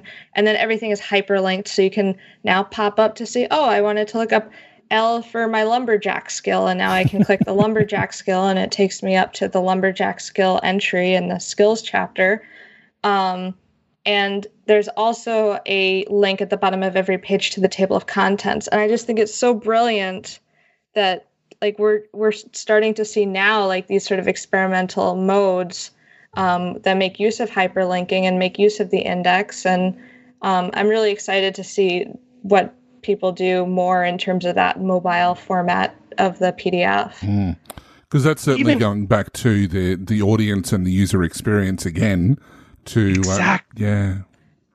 Exactly. Yeah. Even if it's not a mobile optimized PDF, let's take a moment to talk about the underutilized power of hyperlinks. Now, let's be clear. This adds a lot more work to your layout. It really does. But it's 100% worth it. I have downloaded PDF RPG products in the past where it's hyperlink city, man. Anytime anytime a skill name is brought up, you click on that text label and it is a hyperlink that takes you to the skill description in the freaking book, so that you're not necessarily page jumping, quote unquote. I mean if you have to page, you can do so easier. And when it comes to table of contents and index, that's the obvious choice for hyperlinking everything, of course. But beyond that, when you're a lot of people still like to print things out, and that's great. But we're seeing a shift in the overall industry where more and more people are viewing and running their content digitally from a laptop or from a tablet. Or for Pete's sake, Hooli, do you recall at Gamer Nation Con last year, I was running some random midnight game. I think it was Paranoia Light. Yep. And I forgot to do the print. And so I ran it off my iPhone. Okay. Because I could. And it was easier. So, I mean, we're seeing a shift in the industry moving towards that, and that means that hyperlink viability is just so much more useful. And it adds an extra step to your layout process. But man, what a better user experience that is, or can be. Yeah, definitely. Yeah, I recommend that you learn how to do it's the cross-referencing, hyperlinks, and then you can also use. I want to say that you can use a similar system allows you to bake in your bookmarks so that you don't have to manually create them in like Adobe Acrobat. So that when you export your file, it'll also build in the bookmarks for you. But I haven't been able to get them to nest quite the way that I want. So I always end up redoing them by hand in Acrobat. I'm sure I need to learn that, but I've been lazy. I haven't learned it yet. Look, one question, not a question, I guess one thing that I do want to raise that does come up occasionally, and we'll just touch on it very briefly, is fonts.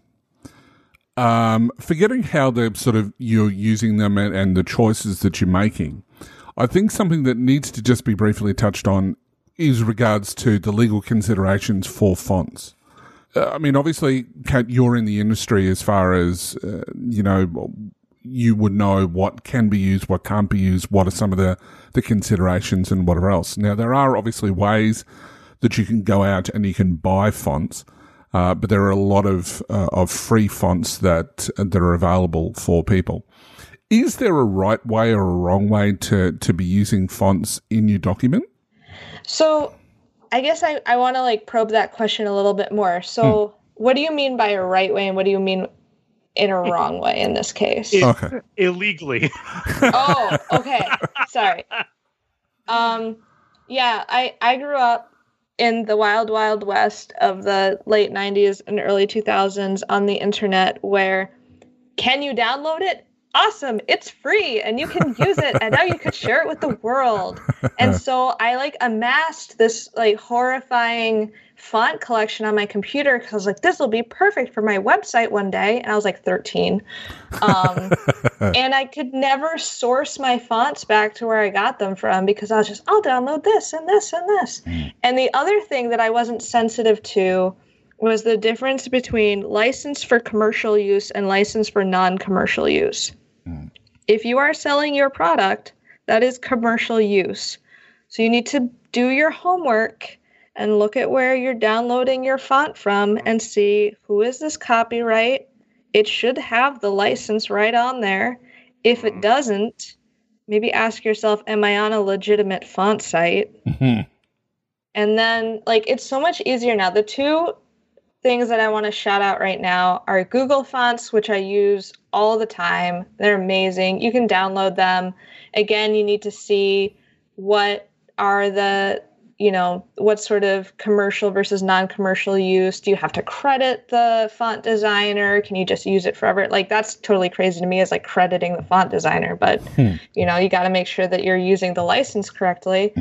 But the thing that I love, which is amazing to me now, is if you have the Adobe Creative Cloud subscription, part of your subscription includes Adobe Fonts. And if you have the subscription, then you can enable all those different fonts. And now you can just enable them in the program and you just download them immediately. And those are, again, you got to check the specific font license, but I believe that a lot of those are available for commercial use and they're included with my subscription. So that's pretty awesome. It's easier than ever to get your fonts legally. But if you kind of approach fonts in the same way that people approached images and MP3s back in the day, you might run afoul when the the font designer or the person that holds those rights sees that you're using their font. One thing that I see a lot of is people mimicking the Dungeons and Dragons layout, like on their own stuff. And I did a little bit of digging and discovered that those fonts are not free. And I believe they're included in Adobe fonts. But so all of those, I mean, they're not using it in a commercial sense, but it's still, they're like illegally using these fonts that they don't have the right to use, and they're distributing them. And I think that if you download the template off of DriveThruRPG, you should be in the clear because they're providing that. But you might just want to make double sure that, depending on what the font is, just Google the font name and see who owns it. Yeah. Absolutely. CYA. Yeah, always a good policy. Absolutely. Okay, can we talk about something that we've danced around for a few episodes, but really does play into layout? Very briefly, can we talk about art? Yes. I feel like you should get Zoe on to talk about art at some point. I'm sure she'd be happy. We totally will. And we've had some art conversations. What I'm really interested in is art from a layout perspective. And I guess the first place to really start is artwork versus text and page backgrounds. Because they're different things. And with proper it seems like with proper backgrounding and layout, you can make up for a dearth of art because art's expensive. Yeah, absolutely. So I think you want to kind of think about, as you're developing your layout, what sorts of visual interest items am I going to have available to me in this manuscript? So items of visual interest include bulleted lists, numbered lists, sidebars, marginalia, tables, graphs, and then also illustrations. And so those can all be placed, and you want to be sensitive to like where you're placing them on the page so that they're balanced. So you don't have like everything's like kind of smashed together on this left page and there's nothing on the right. So, having balance is good. But I think busyness is another consideration, and that's where you can get, so the page background, I believe that's provided in the templates for the Genesis InDesign files, where you have page background. And what's nice about that, I think it's really getting down to white is really boring to look at. So you want to have some sort of color. And so if you look at a textbook, usually there isn't color on the full background. It'll be like a header sort of like bar, or it'll be like some sort of swoosh in like the footer area or on the side. Obviously, you don't want to overlap your text onto any sort of background page element that will cause it to be unreadable. And my biggest hurdle growing up with web design and doing my own sort of like layouts there was my version of legible was a lot different from real person legible, because I would forgive myself every time. Like, oh, they could totally read that if they just highlight it and blow it up with their zoom. Yeah, that's totally readable. And it wasn't. But I wanted it to be, because it was only just this one section. So what you'll notice if you look at other page backgrounds is like they might lighten up the area that is behind the text, because contrast is really important. So you don't want like your text to be dark and your background to be a dark color as well. Fun fact, for colorblind people, contrast is all that they can tell. So if you want to be accessible, put it in grayscale mode and then see if it's legible. Because this red and this black, if you have a red background, might look totally legible to you who has color sight, and then a colorblind person sees them as the same color because they're the same saturation. I don't know if like red and black is like a particular issue, but the thing that I've learned over the years is in order to be colorblind friendly, you need to make sure that it's legible in grayscale. And And that will also be good if your customers are printing out in grayscale. You also want that to be happy and legible. Yes, I was just going to bring that up. Is if you've got graphic heavy documents, especially, it's actually very easy to do in InDesign because you got layers to work with and you can just turn things off. Okay, but a lot of products release with the full color versions and then print friendly versions, which are total grayscale with no to little graphics, which is very important for those who are printing out. We spend a lot of time talking about digital usage and media, but grayscale can be quite important. Mm. And something on that very, very quickly that I'll touch base on is if you are going to be doing something that you are removing the background images so that it is more print friendly, make sure that you QA your own document before you upload it to the Foundry or upload it wherever it is that you're putting it. Because I've had a playtest once where a particular product that was given to us wasn't checked, and this whole section, which was supposedly on a black background, they didn't check the font, and so all of the font was all in white. So when we printed it out, we just basically had we only had just the headings, but there was no text at all because all of it was in white. Why you gotta at me like that, Huli?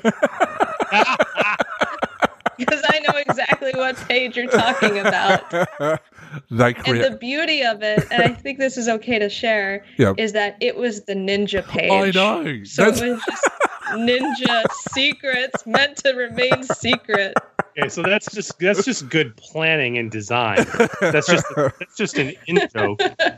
Not a mistake. It's an in joke. Yes, exactly. Or you could say a nin joke. Oh God. Oh.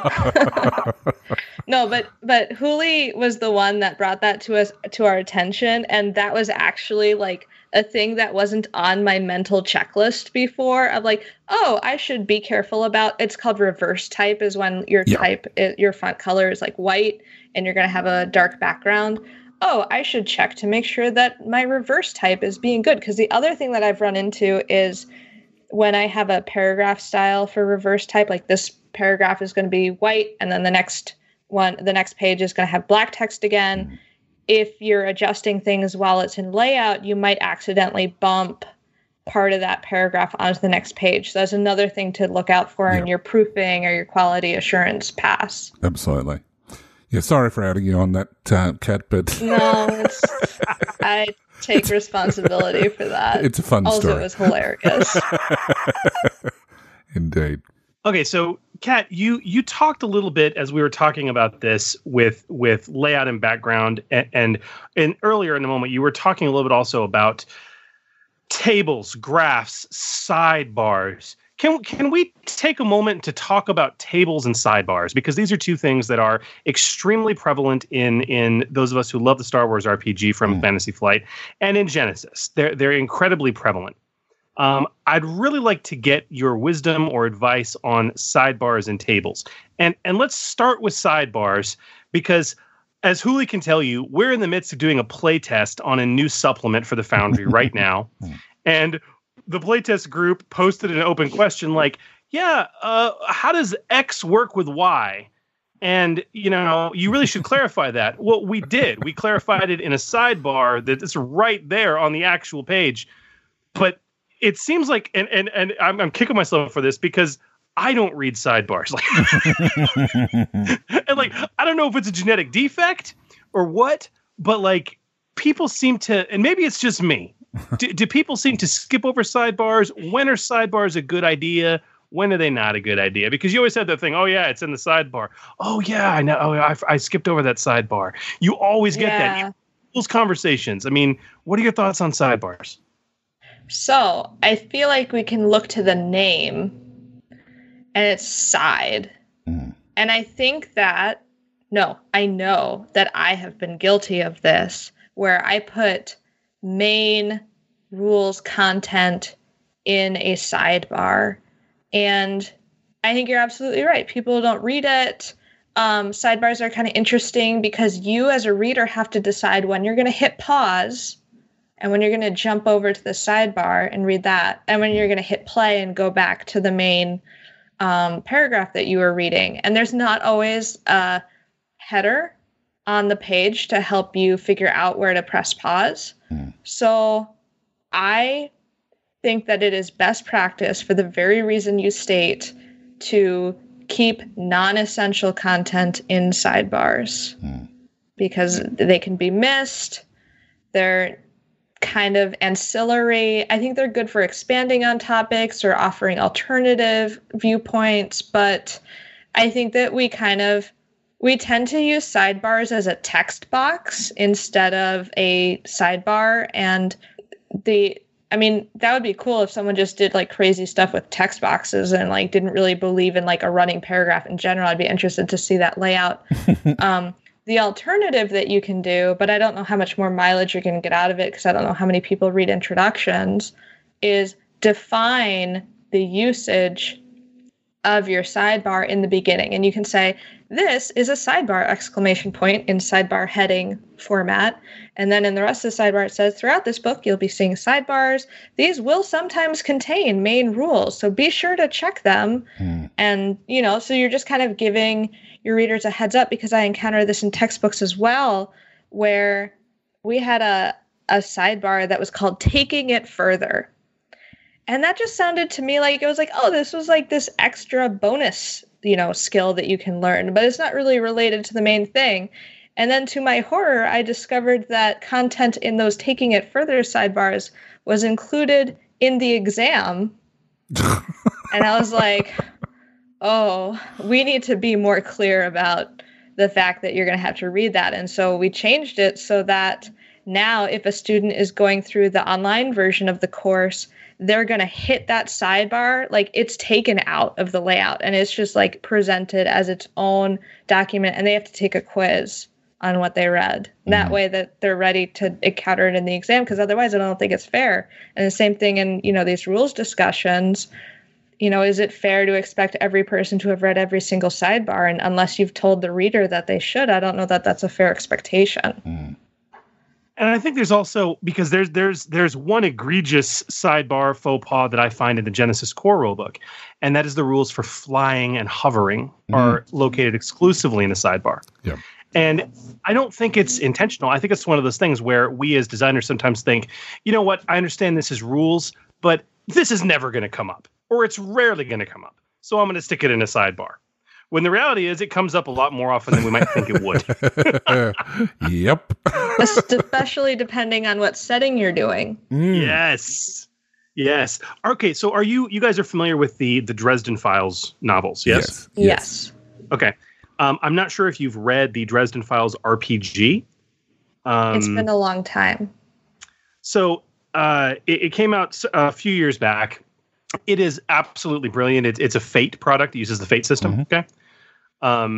Where Spirit of the Century was actually none of us who fell in love with Spirit of the Century because we love pulp so much. We didn't know this, but they developed Spirit of the Century because they knew they were getting the Dresden license, and they wanted to develop a system that would iron out the kinks for a Dresden game. Okay. Right. And so they did. The layout on those books is so sexy. Like you would not believe. And when you talk about sidebars in that way, like side information, what they did is, first of all, it's a role-playing game that they've produced it in a way that it's written by the characters in the Dresden universe who have created this role-playing game, because they all play RPG. They actually play Dungeons and Dragons in the books and all of that. They've created this role-playing game as a way to codify and spread to the larger world the knowledge of the mystical evil threats that are happening. Okay? And so what they've done is the RPG is laid out as if it's a draft copy. So they have margination and literal like sticky notes or things that are printed on the page in different characters' handwriting. And every character has their own handwriting font and their own color. And they're adding in sidebars through color commentary. I love it. Those stand out to me really strongly. That was an amazing addition. Yeah, it's absolutely incredible. And the fact that they sometimes do it through a full-on sidebar if it's lengthy, or if it's just a minor note, like you say, we don't really need to know this, but if you're curious, this is larger. They'll handle it through an offhand way through margination. Almost like it's printed on the page, but like they scribbled it in the margin. It's fantastic. So, yeah. That really gets back to the user experience. Just how are you going to make this easier to use? Does your reader need to learn how to read your book, or can you make it a little bit easier for them by taking a little bit more time to set expectations and tell them how you're going to be presenting material? Because that's a good example of, if you want, it's basically saying you want to read this or they'll be making a joke to just kind of make it more funny too. So yeah, I really liked that technique. Yeah, it's a great example to kind of inspire you. So, okay, this is good advice for sidebars. What about tables? Because tables, there's a lot of tables in this system. Yep. Many RPG systems, some are notorious for their tables. Hackmaster. GURPS. Yep. Rollmaster is what another one. What do you want to know about sidebars? There's so many things. There's so many things. When it comes to tables, I mean, should you try and keep tables to dual columns if necessary? Should you fill a page? Is it okay to have a table that's column width that you have inserted? Are tables best from a layout perspective at the top of the page, or the bottom of the page, or in the middle of the page? Or do you treat it and fit it where it goes? So I think that you want to apply the same rules to your tables that you are to your sidebars, or at least that's how I've typically done it and seen it done in the Star Wars and Genesis things. So they're kind of adhering to that. They're working in the same page space. So they're not, unless you need to cheat. But usually you stick to the same margins that you do for the body text. You either do 1 column or 2 column. If you have 3 columns, then you can do that. I think it really comes down to how much space do you have in the material that you're presenting to determine whether you can fit it on half a page or 3/4 of a page. That doesn't bother me so much. As long as you anchor it, I would say to the top would be better than to the bottom. I would never put a table in the middle. That just seems like, I don't know. There's something wrong about that. And I can't figure out why, because it's like, oh, well, I could totally see why you would do this if you're ending one section and the table's at the end of the section, and then there's a new heading 1 or heading 2 under the table. That seems like it should work, but part of me is still revolting at the thought. It sounds like heresy to me. Yes, it does, right? I don't know. I think that, don't break your rules crazily when you're placing tables. Try to stick to a similar rule point. Same for overall aesthetic and colors. The things that I feel get underutilized are headings within heading rows within tables or heading columns, and I really highly advocate people to use alternate banded rows, because I think that just improves the legibility so much, because it's I gotta read over, and even though you have the borders, it's kind of nice. It's I'm sticking on the tan color instead of the green color, and that way I can follow it across. And for the novices listening, alternate banded rows means having a slightly different background color for each row, for each line in the row, or each row individual. Yep. Exactly. Which you'll see in both Star Wars and Genesis. They do it that way.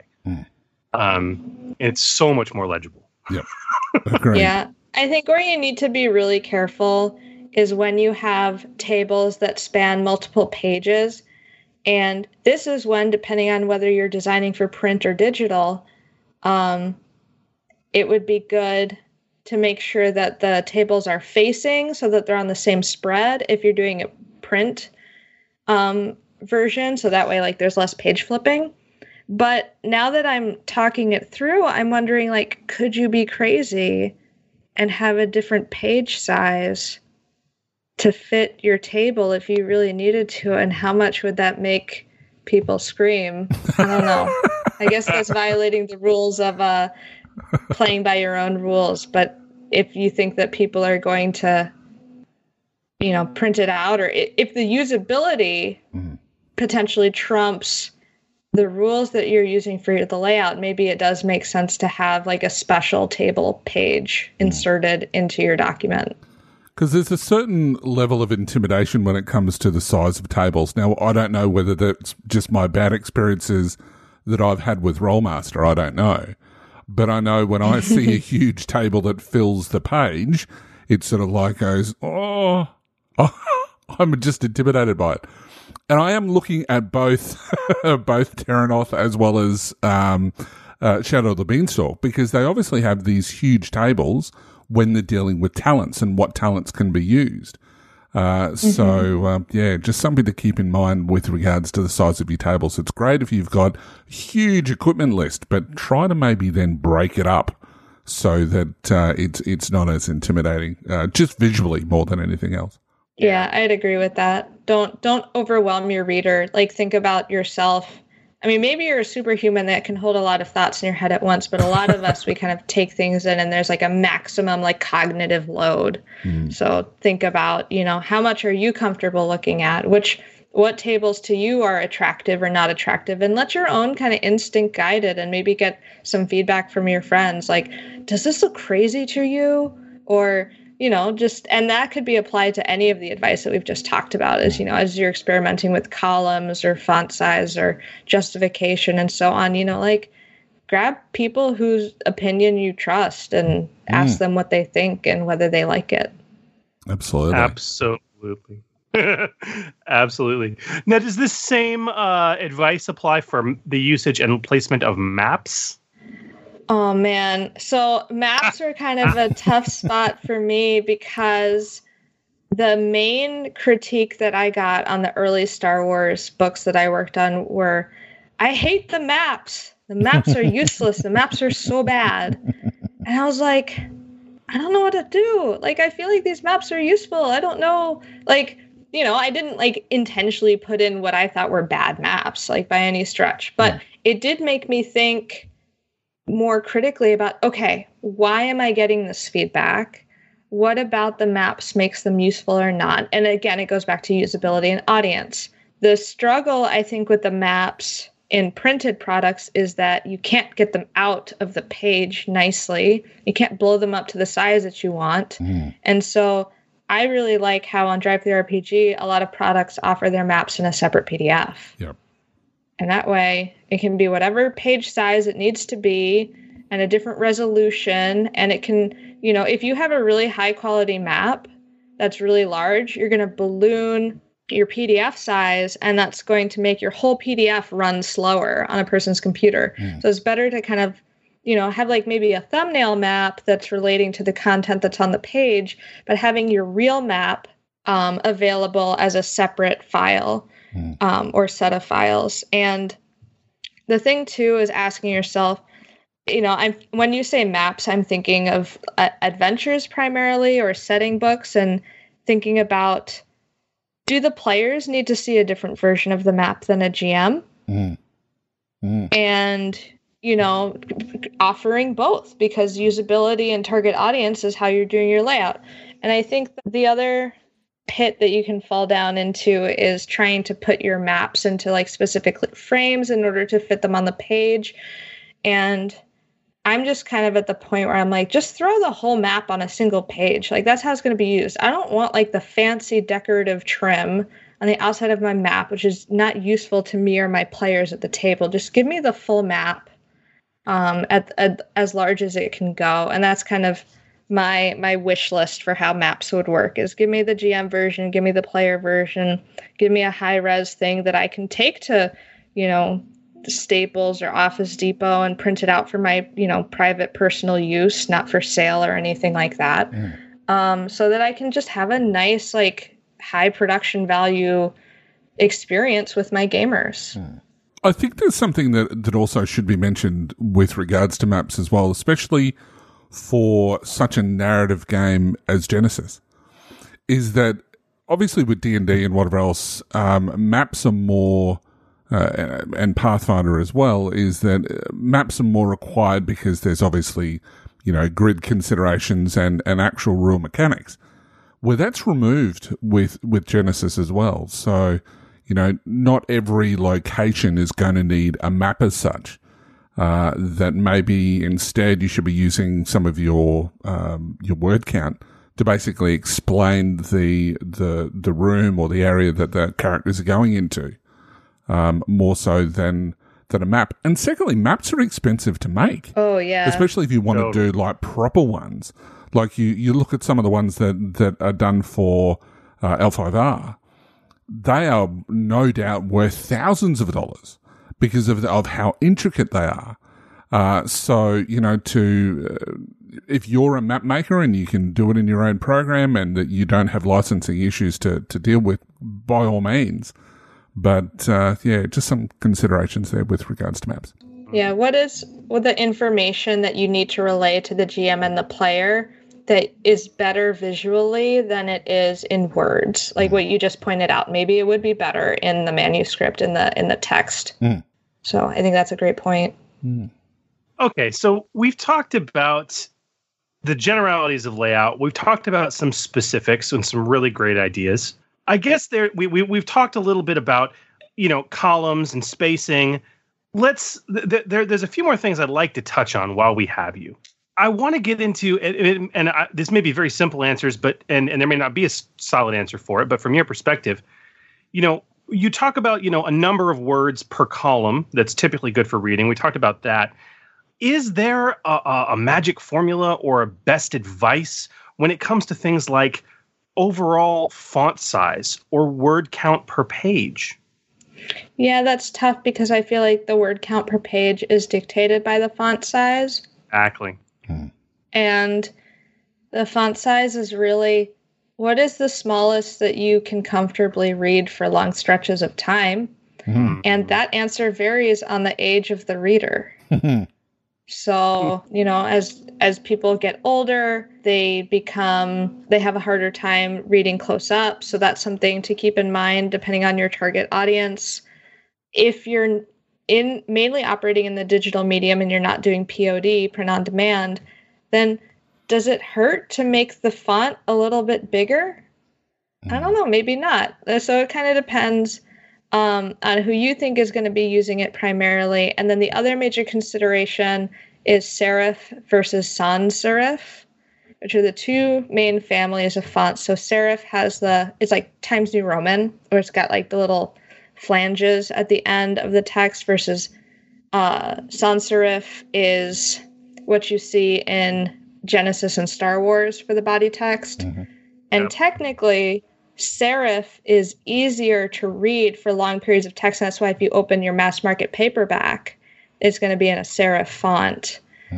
But sans serif can give you a different, more futuristic feel, which is why I think it's used in Star Wars and why I think it's used in Genesis.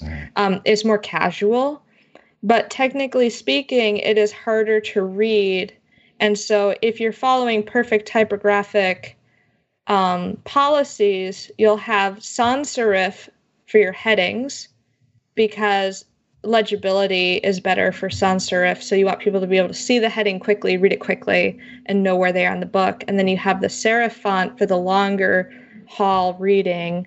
And it's also nice because then they're kind of complementary, and that just seems to be like an aesthetic that people enjoy. And you can also reverse it where you have your serif as the header and your sans serif as the main body text. But you just kind of have to experiment, and there's actually really cool typographic tools out there that'll show you different fonts in combination. And that's my biggest thing that I like to figure out is what two fonts, what heading font and what paragraph font pair really well that convey the tone and the mood of the setting that I'm trying to evoke, and can I read them for long stretches of time? Yep. Great advice. I'm a font monkey in that regards. I can spend hours playing with that. Yep. Oh, that's so great. I'm getting goose pimples just thinking about it now. Ooh. I haven't spent hours looking at fonts when I should have been doing work. What are you talking about? I don't know. But and then you find the perfect font, and then it's like, oh wait, can I use this commercial? I remember one of the first products or the first CDs that I ever bought for a PC was, I think it was something like 1,000 fonts.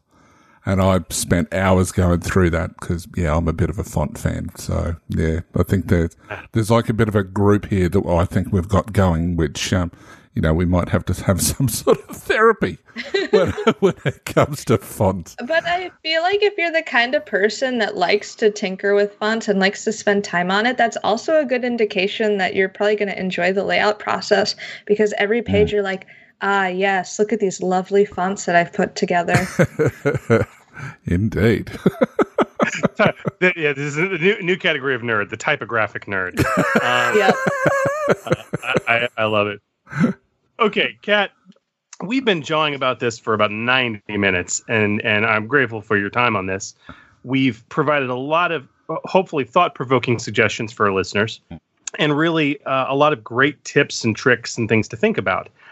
I would like to, unfortunately, wrap our conversation by maybe focusing on a little bit of a negative pallor of discussion. I'd like to talk about things to avoid. And to begin with, you recommended, obviously we've been talking a lot about some of the Adobe products that are out there. And you said, like the latest versions of MS Word, which I use, are really comparable, and they can be used in a pinch or as a mainstay. Are there any pieces of software that you would not recommend or tell people to avoid when it comes to doing layout and design? So I have not had positive experiences with Google Docs for formatting purposes. I think Google Docs excels at being a cloud collaboration tool to get multiple people typing at the same time. I have not had that kind of good luck in a Microsoft product when I want, multiple contributors. But at the same time, I just don't feel like the feature set for Google Docs is as robust. It feels kind of stripped down to me. Maybe I'm wrong and I just haven't spent the time to explore it, but I also don't feel like... You're not wrong. You're not wrong. I've never had the need to be like, I've always had InDesign or Words, and those were, more than serviceable. So I never felt the need to kind of dive into Google Docs. And my main frustration with Google Docs is not layout related, but I absolutely hate the track changes version. I don't think that it's usable for real, long documents. And so I will, if my writers haven't used track changes on their own, I will use the Microsoft Compare feature, and then it shows me everything that's different between manuscript A and manuscript B, and they don't have to have had track changes on, and I can't really do my job efficiently if I can't see what has changed between manuscript drafts. That's just how it is. That's my little diatribe against Google Docs. It's as you said. I mean, and I use Google Docs actually, unfortunately, fairly regularly for work, but I also use the Microsoft suite very regularly for work. And you're spot on. Microsoft, they're leaning more towards, when it comes to word processing, they're leaning more towards, okay, let's make something that's a really robust word processing tool, especially from a design and layout capacity, where they're starting to add more of that in. Where Google's focus is, okay, screw all that noise. We're going to give you a best-in-class tool for collaboration where everyone can be working in it seamlessly. And that's a wholly different software focus. Then I don't know if the two are actually compatible. Maybe somebody will figure it out someday. But yeah. Okay, so then lastly, what are other common mistakes with layout? What are the things you can warn people against, whether they're current or aspiring designers and writers who are doing their own layout for their own products? What are some common mistakes or tips to avoid? I think you really want to avoid overloading a page with too many things going on. So too many sidebars, too many marginalia pieces, too much art, trying to pack in, like, especially if you're not worrying about how many pages you're taking up, let there be some breathing room.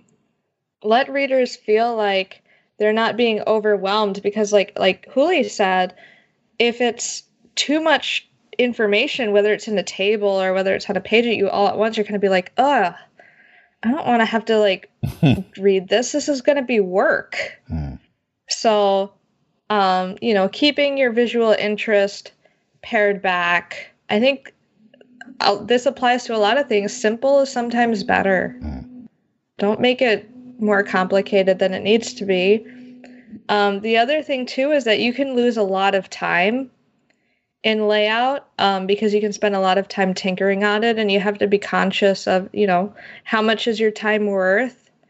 How much time have you spent on this layout? Because you can spend hours and hours on it, and, just kind of, you need to have a good template. I don't think we talked about this, but DriveThruRPG, the Genesis Foundry provide these, is like having a template where you have all of your paragraph styles, and if you've been good and you've been coding those paragraph styles into your document by using the word styles, for example, to apply heading 1 or normal or first paragraph or first paragraph drop cap styles to your document, you're going to save so much time when you port it into InDesign, if you're working in InDesign, because you won't have to apply that manually to everything. That is the biggest, most horrible thing that you can do if you are a compositor, is what the person who does layout for a living is called.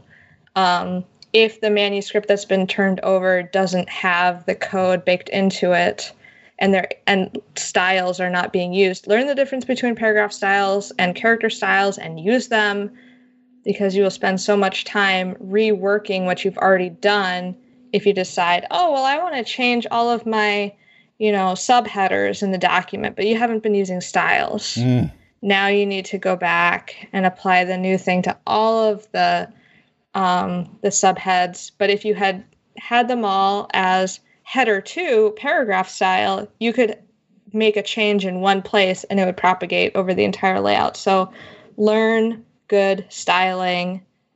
It will save you so much time. I mean, correct me if I'm wrong, Kat. The Word document that is provided on DriveThruRPG by FFG has all of those header suggestions and whatever else. And I know that that's what they use for the freelancers as well, is you do it in that format because it then just drops straight into InDesign without a lot of work being done. Is that right? Yeah. So I don't have it in front of me, but I'm pretty sure that what you're talking about is that they have the pre-built-in styles in there. The major pitfall there is that if you forget to apply them. Yes. Yeah. So just click in the paragraph, click on the style that you want. There's also, use find and replace, because you can find and replace styles. It's really helpful sometimes. The other thing that I recommend, this is like on the character style level, is you can search for all of the bold words in your document and replace it with the emphasis or the strong style. And now you have character styles on those, because otherwise those will be dropped. All of your bold formatting will be dropped if you import it into InDesign incorrectly. So it is a great tool set that FFG has provided. Learn how to use it. Is my advice. Absolutely. Wow. Well, this has been, I have learned things in this conversation. And absolutely. I am, of course, and I am beyond grateful for that. It's like when we had our play testing conversation. It's like, oh my gosh, I really came away learning some stuff from this. Yeah, absolutely. Which I'm absolutely enamored with, and hopefully our listeners, this has been a useful and as engaging for you as it has been for me. Katrina, thank you thank you so much for taking the time to come on and chat with us about this and lend your imagination and your expertise and your words of just incomparable wisdom on the topic. So thank you. Well, thank you so much for having me on. I hope that this has been helpful for your listeners. It's helpful for me because it means that I'll get to see prettier and more usable content being put on the Foundry. So it's a little self-serving, but I hope that I hope that these tips have been not too technical, that you're able to get, start like the gears churning around, like thinking about now you can look at your other RPGs that you love and ask yourself, what is this RPG doing and why do I like this layout? And if you ever find yourself, looking through your RPGs and not liking a layout choice, ask yourself, why is that? And what did they do? And, once you learn how to see in layout, you won't be able to unsee in layout. And I'm sorry that I've cursed you with that, but you're welcome. Well, ignorance is bliss. Kat, I've just got one last question for you because, I'm interested in your career and what you're doing next. Can we be perhaps seeing something from you for the Foundry in the not-too-distant future? I have an Android supplement that I want to work on. I want to offer new player options for playing on Mars as a Martian colonist. Mm-hmm. Unfortunately, my other freelance commitments have kept me so busy. Also, my house is falling apart. It's only falling apart a little bit.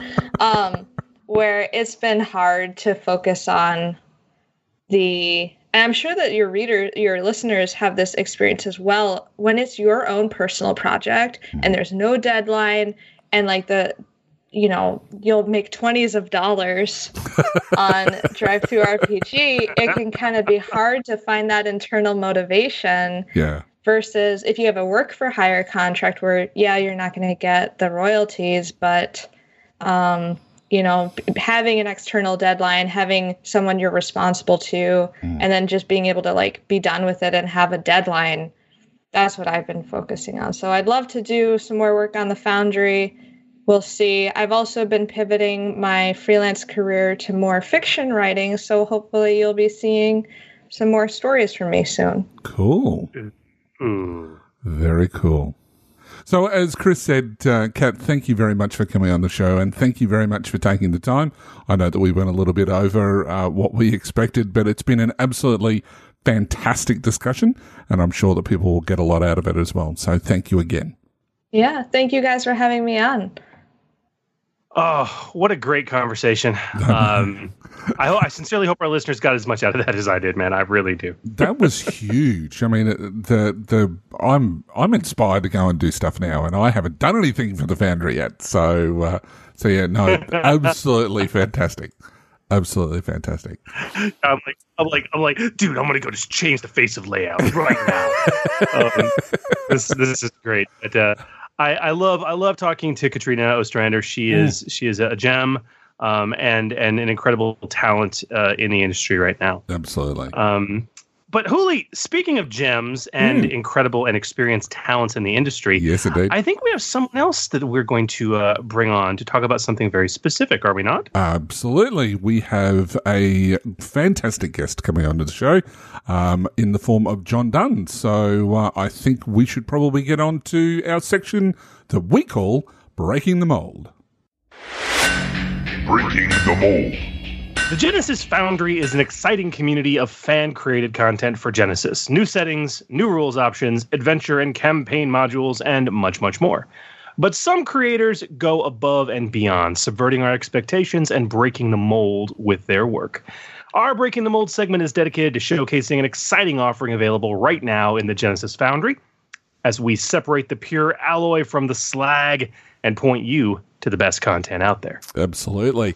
Now, tonight's guest is someone who has he's received credit in an incredible slew of games and supplements across a wide range of genres, from his first work in Shadowrun through to commencing with FFG and their Warhammer Rogue Trader game.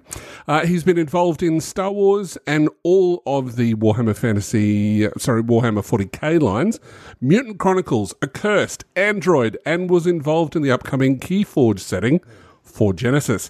He's also developed Hope Preparatory School as a standalone game before converting it over to Genesis. He is one of the hardest and fastest working writers I know in this industry. He's the author of Anthrochimerics, I never get that right, a supplement we're here to talk about tonight. He's Mr. John Dunn. John, welcome to the show. Thanks for the opportunity, guys. It's a pleasure to be here. Indeed. It's great to have you, sir. It's great to have you. And we're going to talk about the fact that we're going to get there, but we're going to talk about the fact that your first offering for the Foundry was Anthrochimerics, and then we're going to talk about what you do for a living, and that's just boldly, unapologetically ironic. So we'll get there. But listen, John, as we ask of all our guests, and I'm sure many of our listeners know exactly who you are, especially if they've frequented DriveThruRPG at any time in the last several years. But for those who haven't, and honestly, to learn things about you that we may not know yet, we'd like you to maybe briefly tell us about yourself and your gaming career. All right. Well, thanks for the opportunity. So I started out playing AD&D back in 1980 when I was in grade school, and my cousins who were quite a bit older were already playing, and I got a chance to sit in on one of their game sessions and was instantly taken with it. And from there, promptly recruited other kids at my school and got a group going. And over the decades that followed, we played a pretty broad range of games. And then in the early 90s, I started writing for the RPGA, and I wrote probably about a dozen different adventures for probably close to a dozen different game systems for them. And then they kind of became, a TSR house organ and stopped supporting other game lines. And about that time, I started grad school and said, I should probably be focusing on this instead.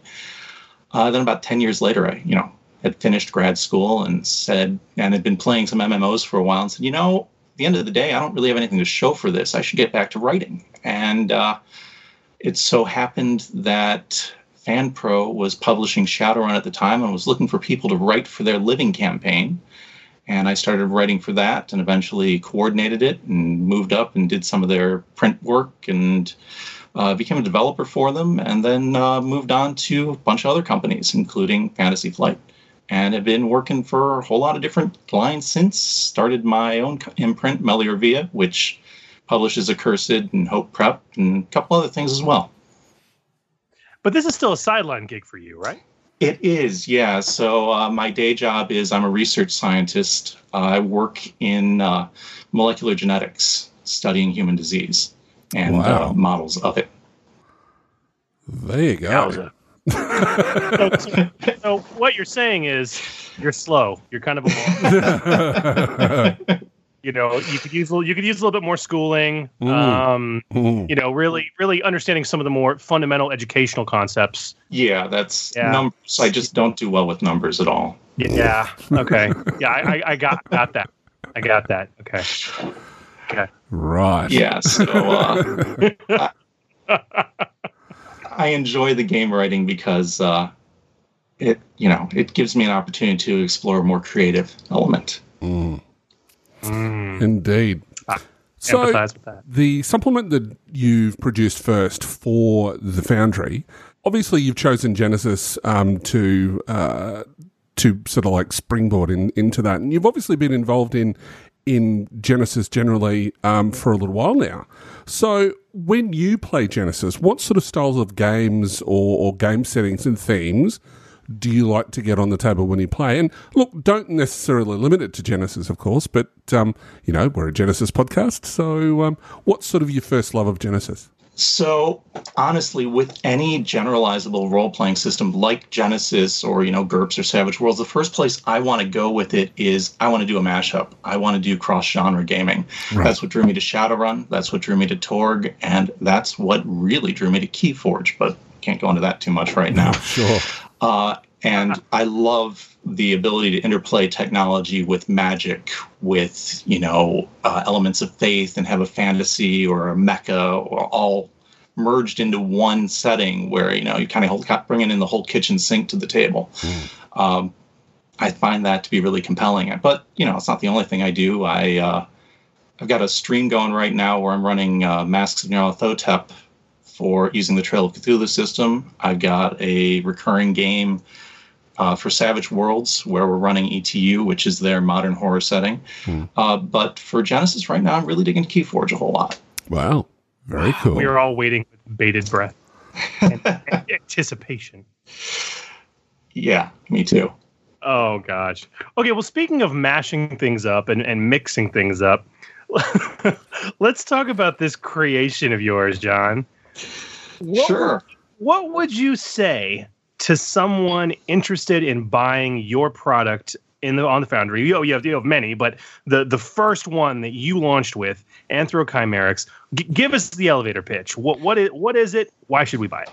So the big thing that it does is it offers a dozen pre-designed species for folks to just go out and grab and plug right into their setting. And each of these different species are based on popular animal ideals. So there is a dog person, there is a cat person, and, a dozen more. And I realize that there are animal versions in the Twilight Imperium setting right in the core rules, but this dives into it a little bit deeper and gives you a little more specific options for each of those different models.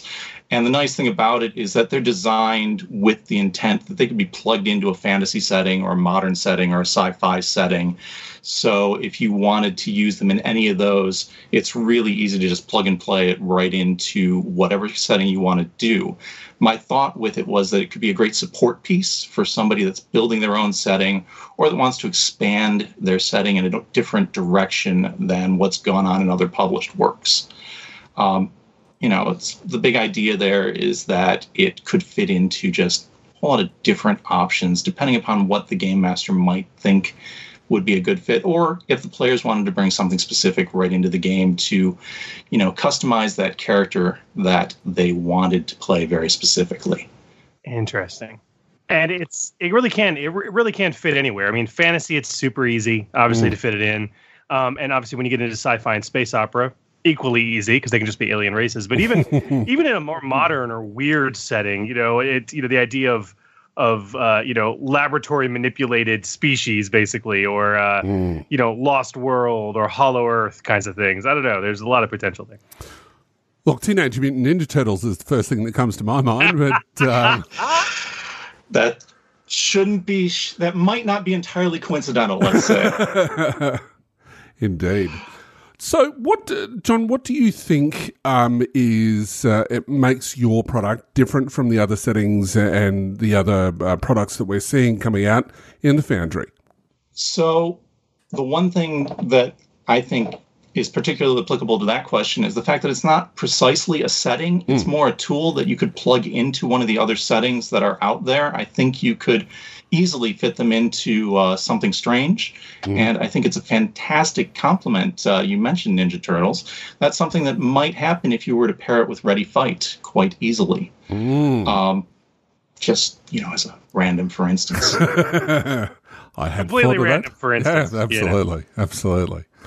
Yes, I think that would work really, really well, just very quietly. But yes. Well, could you give us a sneak peek of something that is in the product that's maybe unique that we won't see anywhere else on the Genesis Foundry? So it's possible that I've missed it, but I don't think anyone has done a series of species-specific talents, and that's one of the things that I introduced with Anthrochimerics. So every one of those species, you've got your inherent species abilities, but then I also offered a talent that's specific to each of the different animal types so that they could really embrace that animalistic nature by learning some particular trait that kind of brought forth a stereotype from them. I might be missing it as well, John, but I agree. I have not seen that anywhere. I thought it was absolutely brilliant. It's one of the things that is, I think, a model that can really add a lot to the game is doing species and archetype specific talents and talent trees, for those things. Yeah, absolutely fantastic. And that's a direction I think it would be fun to develop further. I just didn't think I could really fit it into the book as it stood. But if there's an interest, that's something that I'd certainly be willing to develop further in the future. That I think that idea for anybody who's out there can then springboard into, as you said, John, for characters that really want to embrace the stereotype, I guess, for a particular species. If people are looking at designing their own talent trees effectively without it actually being a tree, for those particular races, that's a great idea. So well done. That's cool. Thank you. So we spoke at length with Kat Lee tonight about layout and design. Were there any challenges that you faced in this area that you feel you got right, or other areas that you think that you may be able to improve on for later products, or as some people are doing, later releases of the same product? So I got an awful lot of stock art in the book, and I'm pretty happy with the way that turned out for the most part. I think one thing that I encourage folks to do is to go out and take a look at what stock art's out there as they're developing a product, with the thought in mind that you may be able to find artwork that complements it, and make sure that artwork that you're reaching out to is A, up to the quality that you want, but B, is also going to fit in with the other design elements you're using. Now, in terms of the actual design elements, I leaned really heavily on the material that FFG provided, and I think they did a bang-up job with the graphic design work, because it's basically the same as what's in the core book. And since I was designing a product that I wanted to be compatible with a broad range of settings, I felt leaning on that was justified, because it seemed like it would reflect the notion of that. In fairness, you lose a lot of theming when you fall back on that. And so for something that's more heavily themed, I think it's worth coming up with your own graphic design. We had done that for Hope Prep already. So it was pretty straightforward for me to just, in that product line instead, go over and use that theming that was in place. One thing that I think is really important for anybody that's doing this to keep in mind is consider what the printing costs are going to be for the end user when they go to print it out. Because if you're piling on all those graphics on a page and they're printing it in color, that's going to get expensive. If they're printing it black and white, I mean, either way, you're going to use a lot of ink, or, black and white, you might not be able to see stuff as clearly. So I'm a real big fan of the Acrobat Layers feature that I know you can easily implement in InDesign, so that you can put those page backgrounds or those graphic elements on a different layer. So when somebody goes to print it, they can decide if they want to have that stuff show up in their printout or not. Great suggestion.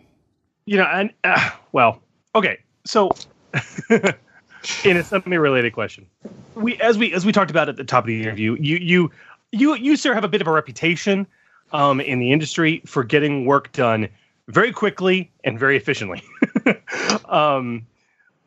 What sort of advice would you have for writers aspiring, in the game industry as a whole, either through some medium like the Genesis Foundry or through other means? So the first thing that you want to do is you want to start from an outline.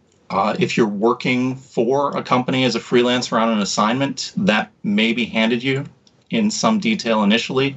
Depends on the company, depends on the project.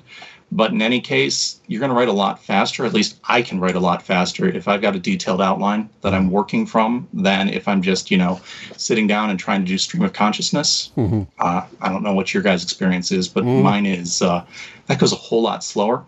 Yeah. Once you've got that outline hammered out and you think you're going to be ready to move forward, the next thing is make sure you've got a schedule and that you stick to it. If you set aside a specific amount of time every day where you're going to write, your family knows you're going to write, and your friends know to not bother you then because they know you're writing, and then you actually use that time to write, you can get a lot of words done, right? And it's just a matter of having the discipline to stick with it. If it's a priority for you to get a game publication out there, or any really kind of written or artistic endeavor, you got to acknowledge that you're going to have to make some sacrifices to get it done. But You got to make sure that those are the sacrifices you're willing to make, and make sure that, you know, this thing you're focusing on is a higher priority than the stuff that you're willing to let slide. Very, very true. All right, you have dumped a whole heap of wisdom on us tonight, which is amazing, which I'm going to get something out of, most certainly. And we've certainly sort of talked about your product. But if you could impart a single nuggetry wisdom of advice for anyone who was wanting to submit to the Foundry, what would that advice be? You've got to be really bad at something before you can get good at it. Don't expect, you know, your first piece, the first thing you write to be, you know, the Mona Lisa or Beethoven's Fifth. Set modest goals for yourself. Yep. Get people to comment on it. And progress is incremental, right? So once you've got something bad, you can work that up to become something that's, you know, less bad, and eventually get it to the level where you're doing pretty good work. You know, I think this also goes true in the Foundry for updating existing products. You know, and this relates to some of the conversation we had with Kat as well about how this is when it comes to layout and design, especially, and you brought up a few key points as well. We're playing a different game because it's a digital medium, right? And one thing I cannot do with a published book is I can't go back and add new content later. I can't change things for the better. But these are all things that, you know, even when you have your best efforts out there and you've play tested appropriately and you've got a product out there, even if it's your first effort, you can go back and you can update it. You can make changes to it. You can improve it in small ways. And that doesn't invalidate or impact the validity of your even sales or success on the Foundry, you know? Absolutely. One of the things that I put in the Hope Prep notes is that the power system that I introduced there is a quick and dirty adaptation of Magic. I really hope at some point FFG will release an actual super system. And when they do, I will update that product to make sure it's using it, assuming that, you know, it's available. Yeah, but the Magic system is so versatile. Yeah, it's so, exactly. you can it's so reskinnable. Absolutely. So yeah, I hear you. I hear you. Sorry, I know that when I was looking at doing sort of my Marvel hack, should I say, when I was planning to run it at Gamer Nation Con, is that's exactly what I did, is I just took the Magic system and retweaked it so that each of the powers were basically just one of the spell actions. So, and that worked perfectly fine. So yeah, it'll be interesting if FFG do come up with something for a Magic system and for a super system, and I hope they do, because it's so in demand. I agree. I figure they have acquired a Marvel license for some games. It sure would be cool if there was money in the budget to make Genesis one of those. It sure would. FFG, if you're listening. But anyway. And we know some of them if it is, I'd love to be involved. Wouldn't we all? Wouldn't we all? Anyway. You heard it here first. You heard it. Okay. So all right, John, to wrap up, speaking of more immediate projects that we know you're working on, talk to us about what's next. What's next for you and the Foundry? What you're dropping content like a madman. So I mean, what next piece of insanity can we expect from your keyboard on the Foundry? So I'm currently working on Volume 2 of Anthrochymerix. I've already got the stock art picked out and purchased, and a fair chunk of it has been written. I just need to finish that writing process and get everything tweaked and play tested out the way that I would like it to be, and then hope to have that one up. But I'll tell you, I was listening to one of your recent podcasts when you guys were talking about resilience, and I really want to write the guide, the Everything is Awful guide for Genesis, which would be the companion for Poisons and Disease, because that just seems like a gaping hole that somebody should work on. But you would be the person for that book.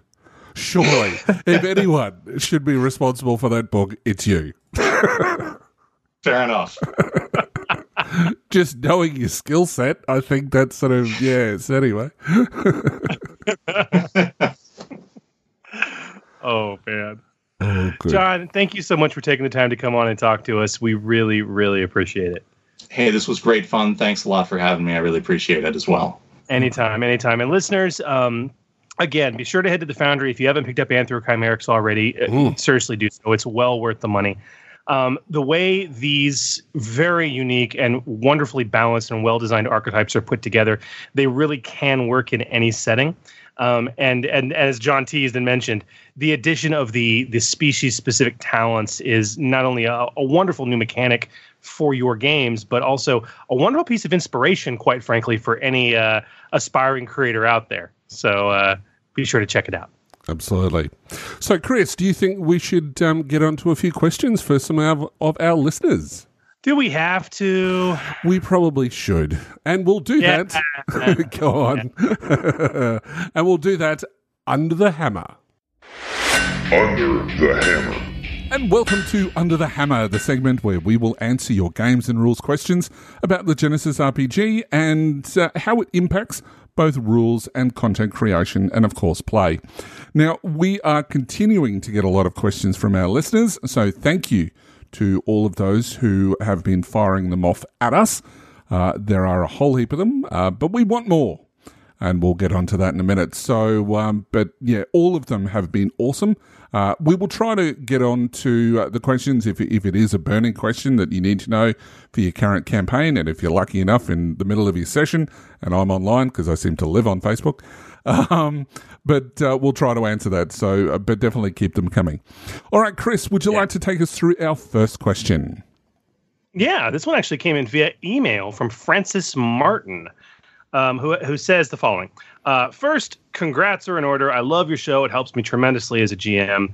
I think you both have an amazing relationship, and your welcoming, positive attitude is refreshing. Well, that's kind. Thanks, man. Thank you. Thanks, Fran. I hope we can call you Fran. I'm calling you Fran now. Wow, we may no longer have a happy listener. We'll see.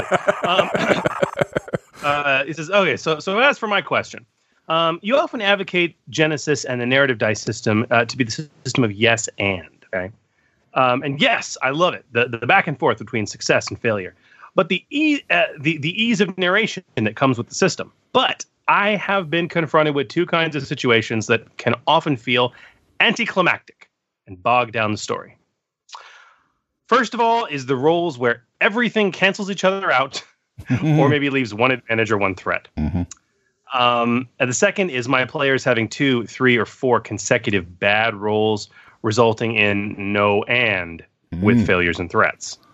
I dread these moments when either the game leaves me on my own or the game feels less fun for me and my players. I suppose you must have been confronted with these situations. Do you have any suggestions on how to cope with them? Do we have suggestions? Absolutely, we've got suggestions. This happens, unfortunately, it does happen occasionally. The first thing that I want to point out is that failure is not always going to just be failure. Failure is one of those things that is necessary to and sometimes drive the story forward. So just because they haven't succeeded in something, it's going to have a ramification, as in everything in the world, that there is consequence to every action, that something is going to happen as a result. And yes, it might be frustrating, but it's up to you as a GM and it's up to the players as well to turn that failure into something a little bit more meaningful. So make sure that when you're looking at your game, that you look at what happens when something succeeds, what happens as if something fails, straight off the bat before you even make a check. And if you can't work out that, maybe you don't even need to be making the check in the first place. Yeah, but I imagine he's probably talking about combat. Yeah, true, absolutely. And then you don't really have much choice. You've got to deal with the ramifications of that. Yeah, but a pure cancellation is basically it's just another failure. And a failed check doesn't mean uncancelled results leave failure symbols. A failed check means uncancelled results leave no successes. That's something which is important. This is extremely important, and I've got one of my dearest friends, GM Brev. This is his biggest problem with the narrative dice system. It doesn't stop him from loving it or playing it, but it's his biggest problem is that he hates when you get a null, when it's all blank faces, or when everything cancels itself out. Yep. And he's like, because it's nothing. It's not a success. It's not a failure. No, it's a failure. It's a failure. It's the same result. A pure cancellation is the exact same result as 6 failures with no threat or advantage. It's the exact same result. It's a failure. Okay, that's it. And you just said it, Hooli. Like failure does not mean there's failure symbols left after the cancellation. It means there's no success. Yep. Okay, so it's still a failure. All right. Now, this is the first part of his question, and this is another thing I want to point out too. Blank faces on the dice. Now, a null cancellation where it's just everything cancels perfectly, okay? That happens more often, but there's also the corollary situation. And Hooli, have you ever had it happen where all blanks come up on the dice? Look, I know a few players who will talk about having all setback die coming up as blank for the bad guys. Happens all the time.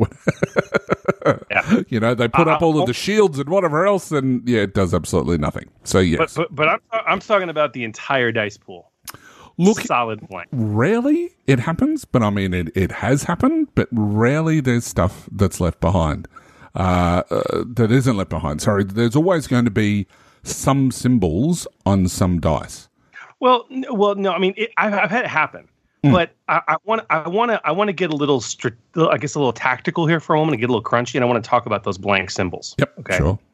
And why every single die in the game has a blank symbol on it. It's there because it's the only way to ensure that the possibility exists to always succeed or to always fail, no matter what the dice pool is. And let me I can probably better explain this by example. Okay. So Hooli, if your character has a brawn of 1 and 0 ranks in melee, and they pick up a sword and they're going to go attack a dragon, they're rolling 1 green die. Right. Okay. And that's 2 purple difficulty. The dragon's adversary 3, therefore that's now 2 red and 1 purple, and they have a defense of 2, so that's 2 setback dice. Okay, and so I'm looking at 1 green versus 5 difficulty dice of different colors. Ultimately, okay? By this stage, I'm running away, but but sure, you are. But in any good role-playing game, there has to be the possibility that you can succeed.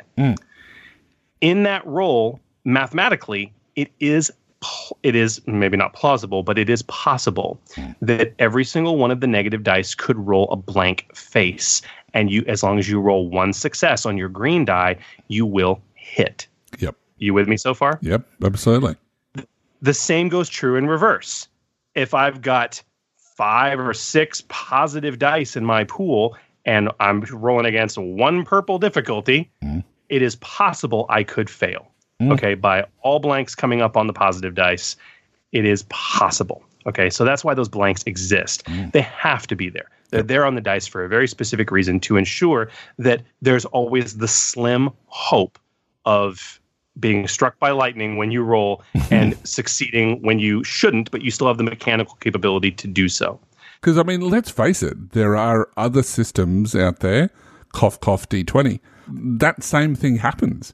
You know, you roll a 20, you've hit. You roll a nat 20 or a nat 1. Yeah. Yep, exactly. That's it. Now, the unfortunate side effect of having to have those blank faces on there is you will occasionally have situations where, because of the blank faces, you get a null result. So it's just something you have to cope with. Yep. Now, he had 2 points. The first one was this whole cancellation out. My best piece of advice, first of all, everything Hooli said is absolutely fantastic. Make sure that there's an escalation as a result of the failure. It's not just, oh, you failed, move on. Okay. something negative should hopefully happen as a result of the failure. Sometimes that's hard in combat, but it should hopefully happen. The other thing too is when I get complete washes, that's a great way as a GM to introduce hilarious scenarios. Okay.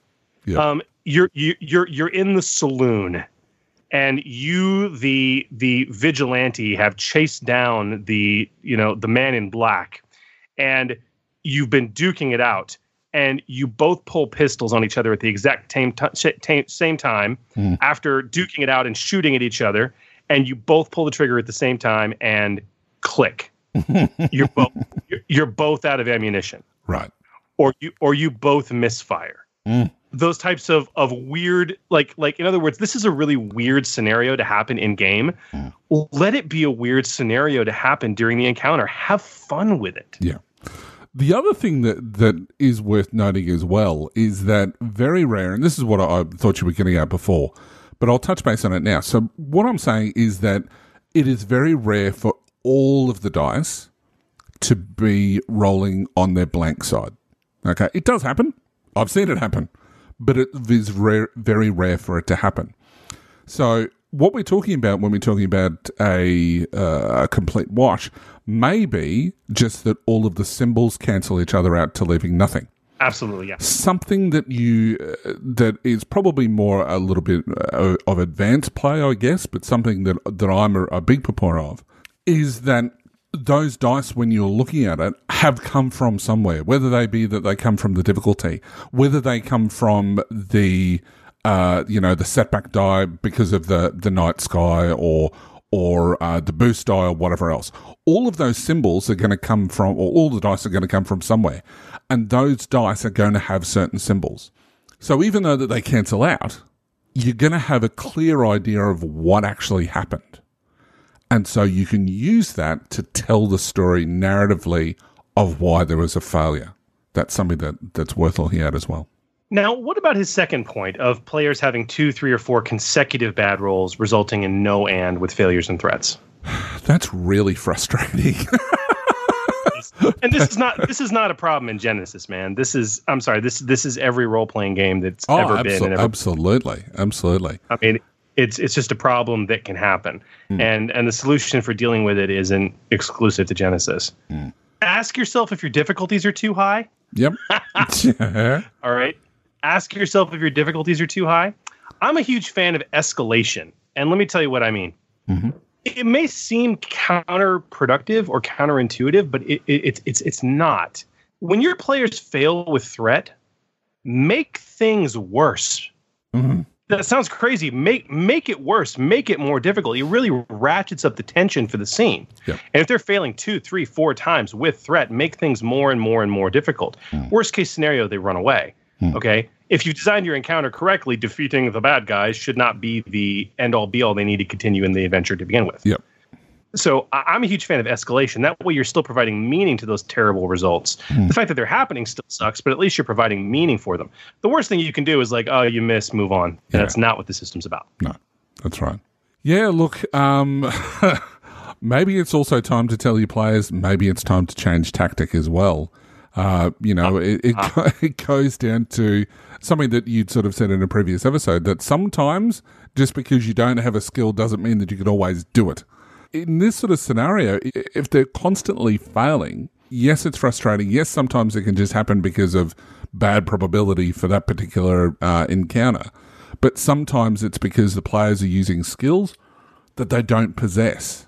And they're wanting it to be cool, but for whatever reason, they've chosen not to spend their XP on their mechanic skill. And that's a reason why they've failed 3 times to repair the hyperdrive or whatever else.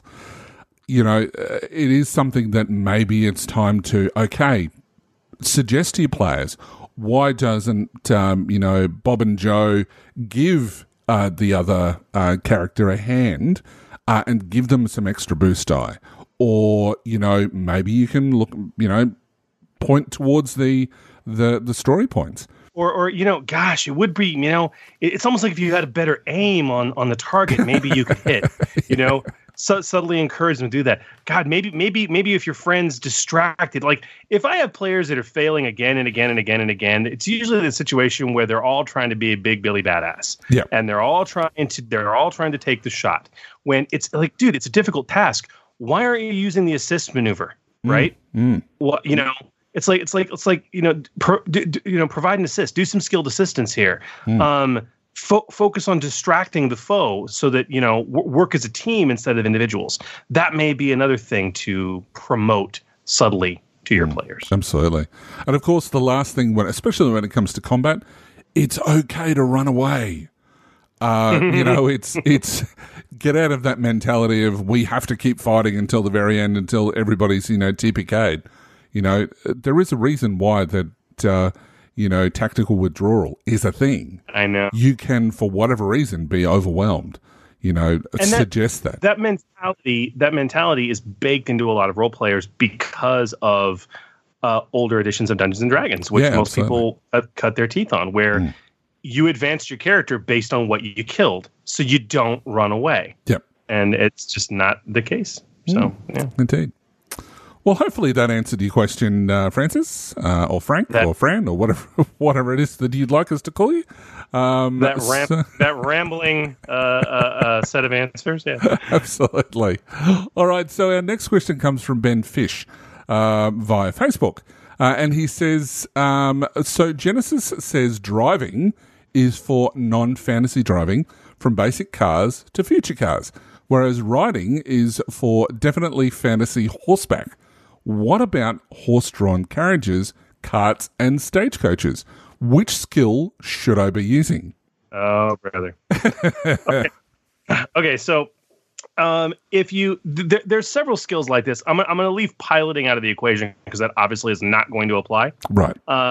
There are really 3 potential skills that could be used, depending on the setting and the circumstances. Now, when you talk about driving, which is page 60 of the core rulebook, if you read driving, it specifically calls out if something uses a motor and it traverses the land, that's driving as per the raw usage of the skill. Right. Okay.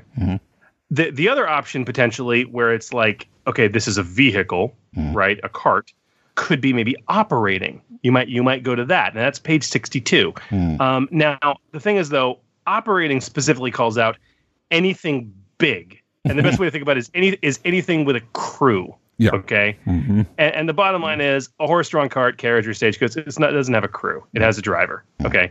That's what it has. So if you're going to go purely rules as written, you can't use driving or operating. That leaves 2 other skills, which are riding or survival. Okay. And survival specifically called out. And honestly, this depends on the setting, Ben. If this is a modern setting or a futuristic setting, where riding should not be used as a skill, then the rules pretty much say, look, use survival for this kind of stuff when you're dealing with animal drawn or animal ridden conveyance of some type. Having said that, though, driving is also a skill that doesn't work in fantasy settings. Okay, riding basically takes its place. So I don't know, Hooli. Like, if the skill comes up often enough to warrant it, like first of all, if this is a fantasy setting, okay, could you not just use driving and make it specific for carts and animal drawn conveyance? I mean, if you really feel the need to have a separation of skills between riding and, because I would say use riding. Yep. But if you feel that if it's fantasy, just use riding. But if you feel that you need a separation of skills, if it's that important to your game, I mean, would you have a problem just using driving for that? Not at all. I mean, you could even create your own skill like karting or something like that. I don't know. Very true. It's very, very true. Yes. But absolutely. I think that for the most part, the why sort of go outside the box when the box is already built. When it comes to driving, I think that's probably the most appropriate. I guess if you wanted to, take it to the next degree where, we're in a setting similar to Shrek, where we've got flying, flying stagecoaches or whatever else. Obviously, you'd be looking at something like piloting and whatever else. But ultimately, it boils down to that you do whatever is needed for your setting. And if you've got people that are using those skills all the time, and it's like a Ben-Hur setting, for example, where it's very much, about gladiatorial battles and things like that on chariots, maybe you need to create a charioting skill or, just a chariot skill.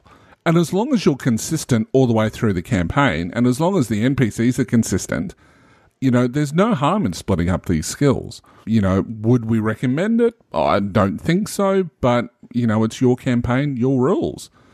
So if that suits you better, do it that way. It depends. I mean, this is the thing. This is the question. Do you need to make a separate skill? That comes down to your setting and your campaign. Do you see driving? Because look, in the real world, a cart driving is actually a radically different skill than riding. And my wife is an accomplished equestrian. Okay, riding a horse is a very different skill set than driving a cart. It is extremely different. They're related, but warranted enough in the real world to be different skills. That doesn't mean they need to be different skills in the role-playing game. Yep. Is it going to make a big enough? Look, like if my setting is a Western, damn right, I'm going to break up those skills. You know what I'm saying? Yeah. Okay. I mean, if we want to look at a good example, we'll look at Ready Fight by Keith Capel. He obviously is part of that. The brawl skill needs to be split into two, because there's obviously everybody's going to be using the brawl skill. So if there's a requirement for it, split it up. And as you say, if you're definitely using chariots or guards or whatever else all the time, fine. Split up riding into two separate skills. So it becomes horse riding and stagecoaching, or whatever you want to call it. So, or riding and driving, or karting, or whatever. Yeah, absolutely. Yep.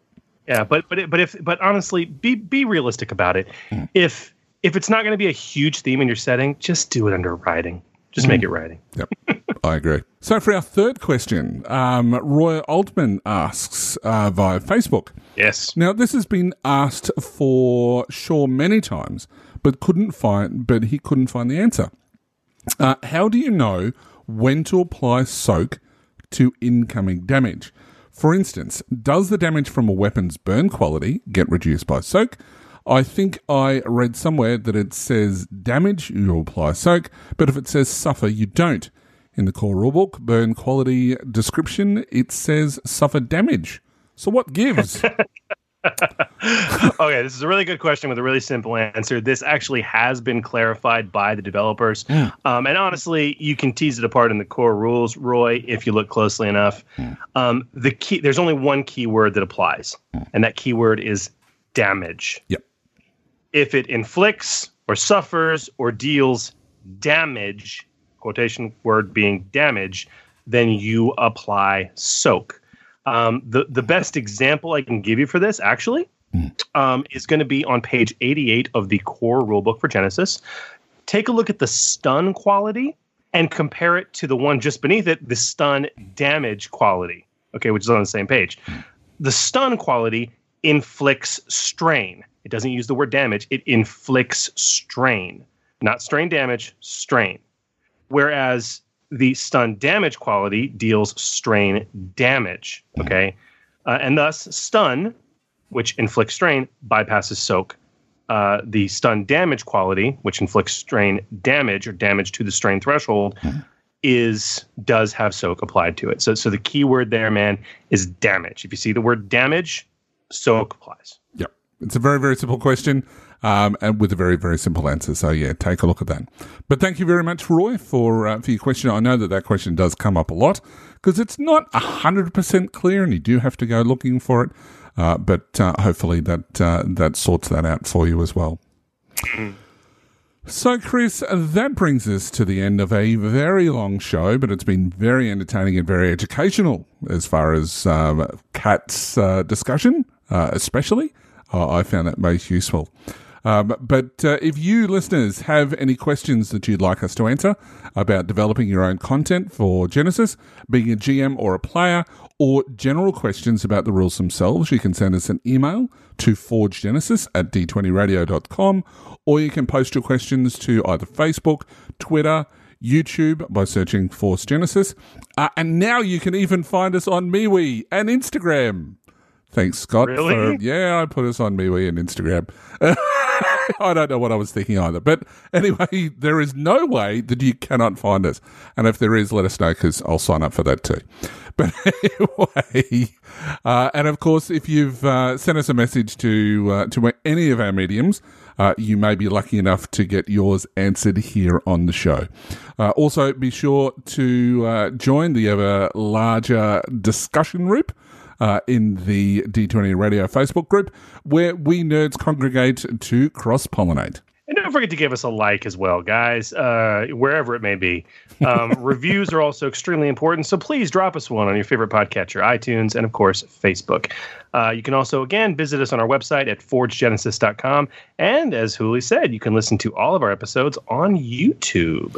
And you can also touch base with us by joining the D20 Radio Discord server, where we now have our own channel, thanks to JT.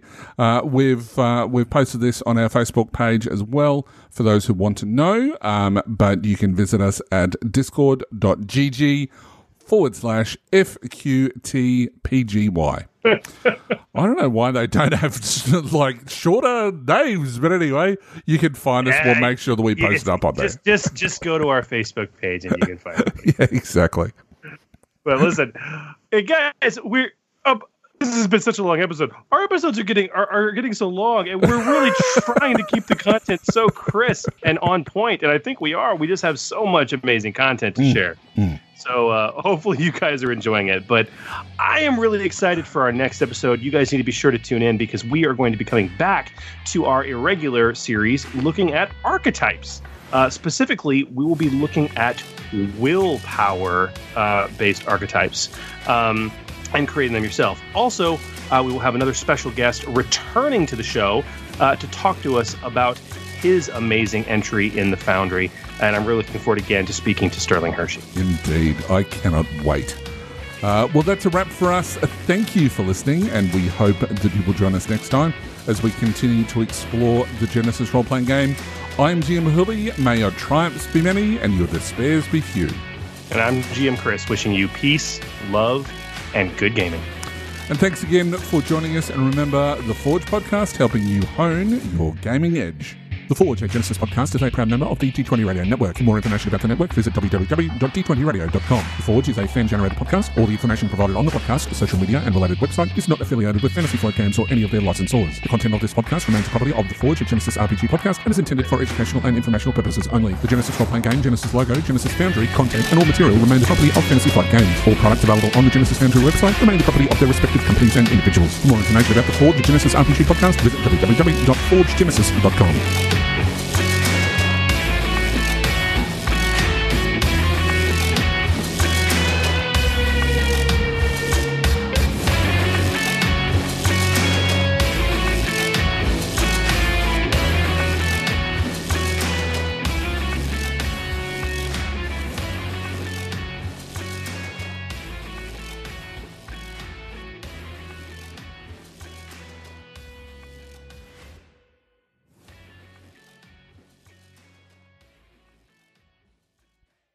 And I'm just going to sound check from everyone, please. I'm going to do testing 1 2 1 2. This is a test. Perfect. Christopher? Check 1 2 1 2. You're tuning into KBTL, all the hits, all the time. And I'm your host, Johnny Storm. You're an idiot. Alrighty. Hooli? Yes. This is God. Stop it. Oh, dear. You've been a bad boy, Hooli. God. See what I'm going to put up with, Kat? Wow. All right. Oh. So good to go in 5.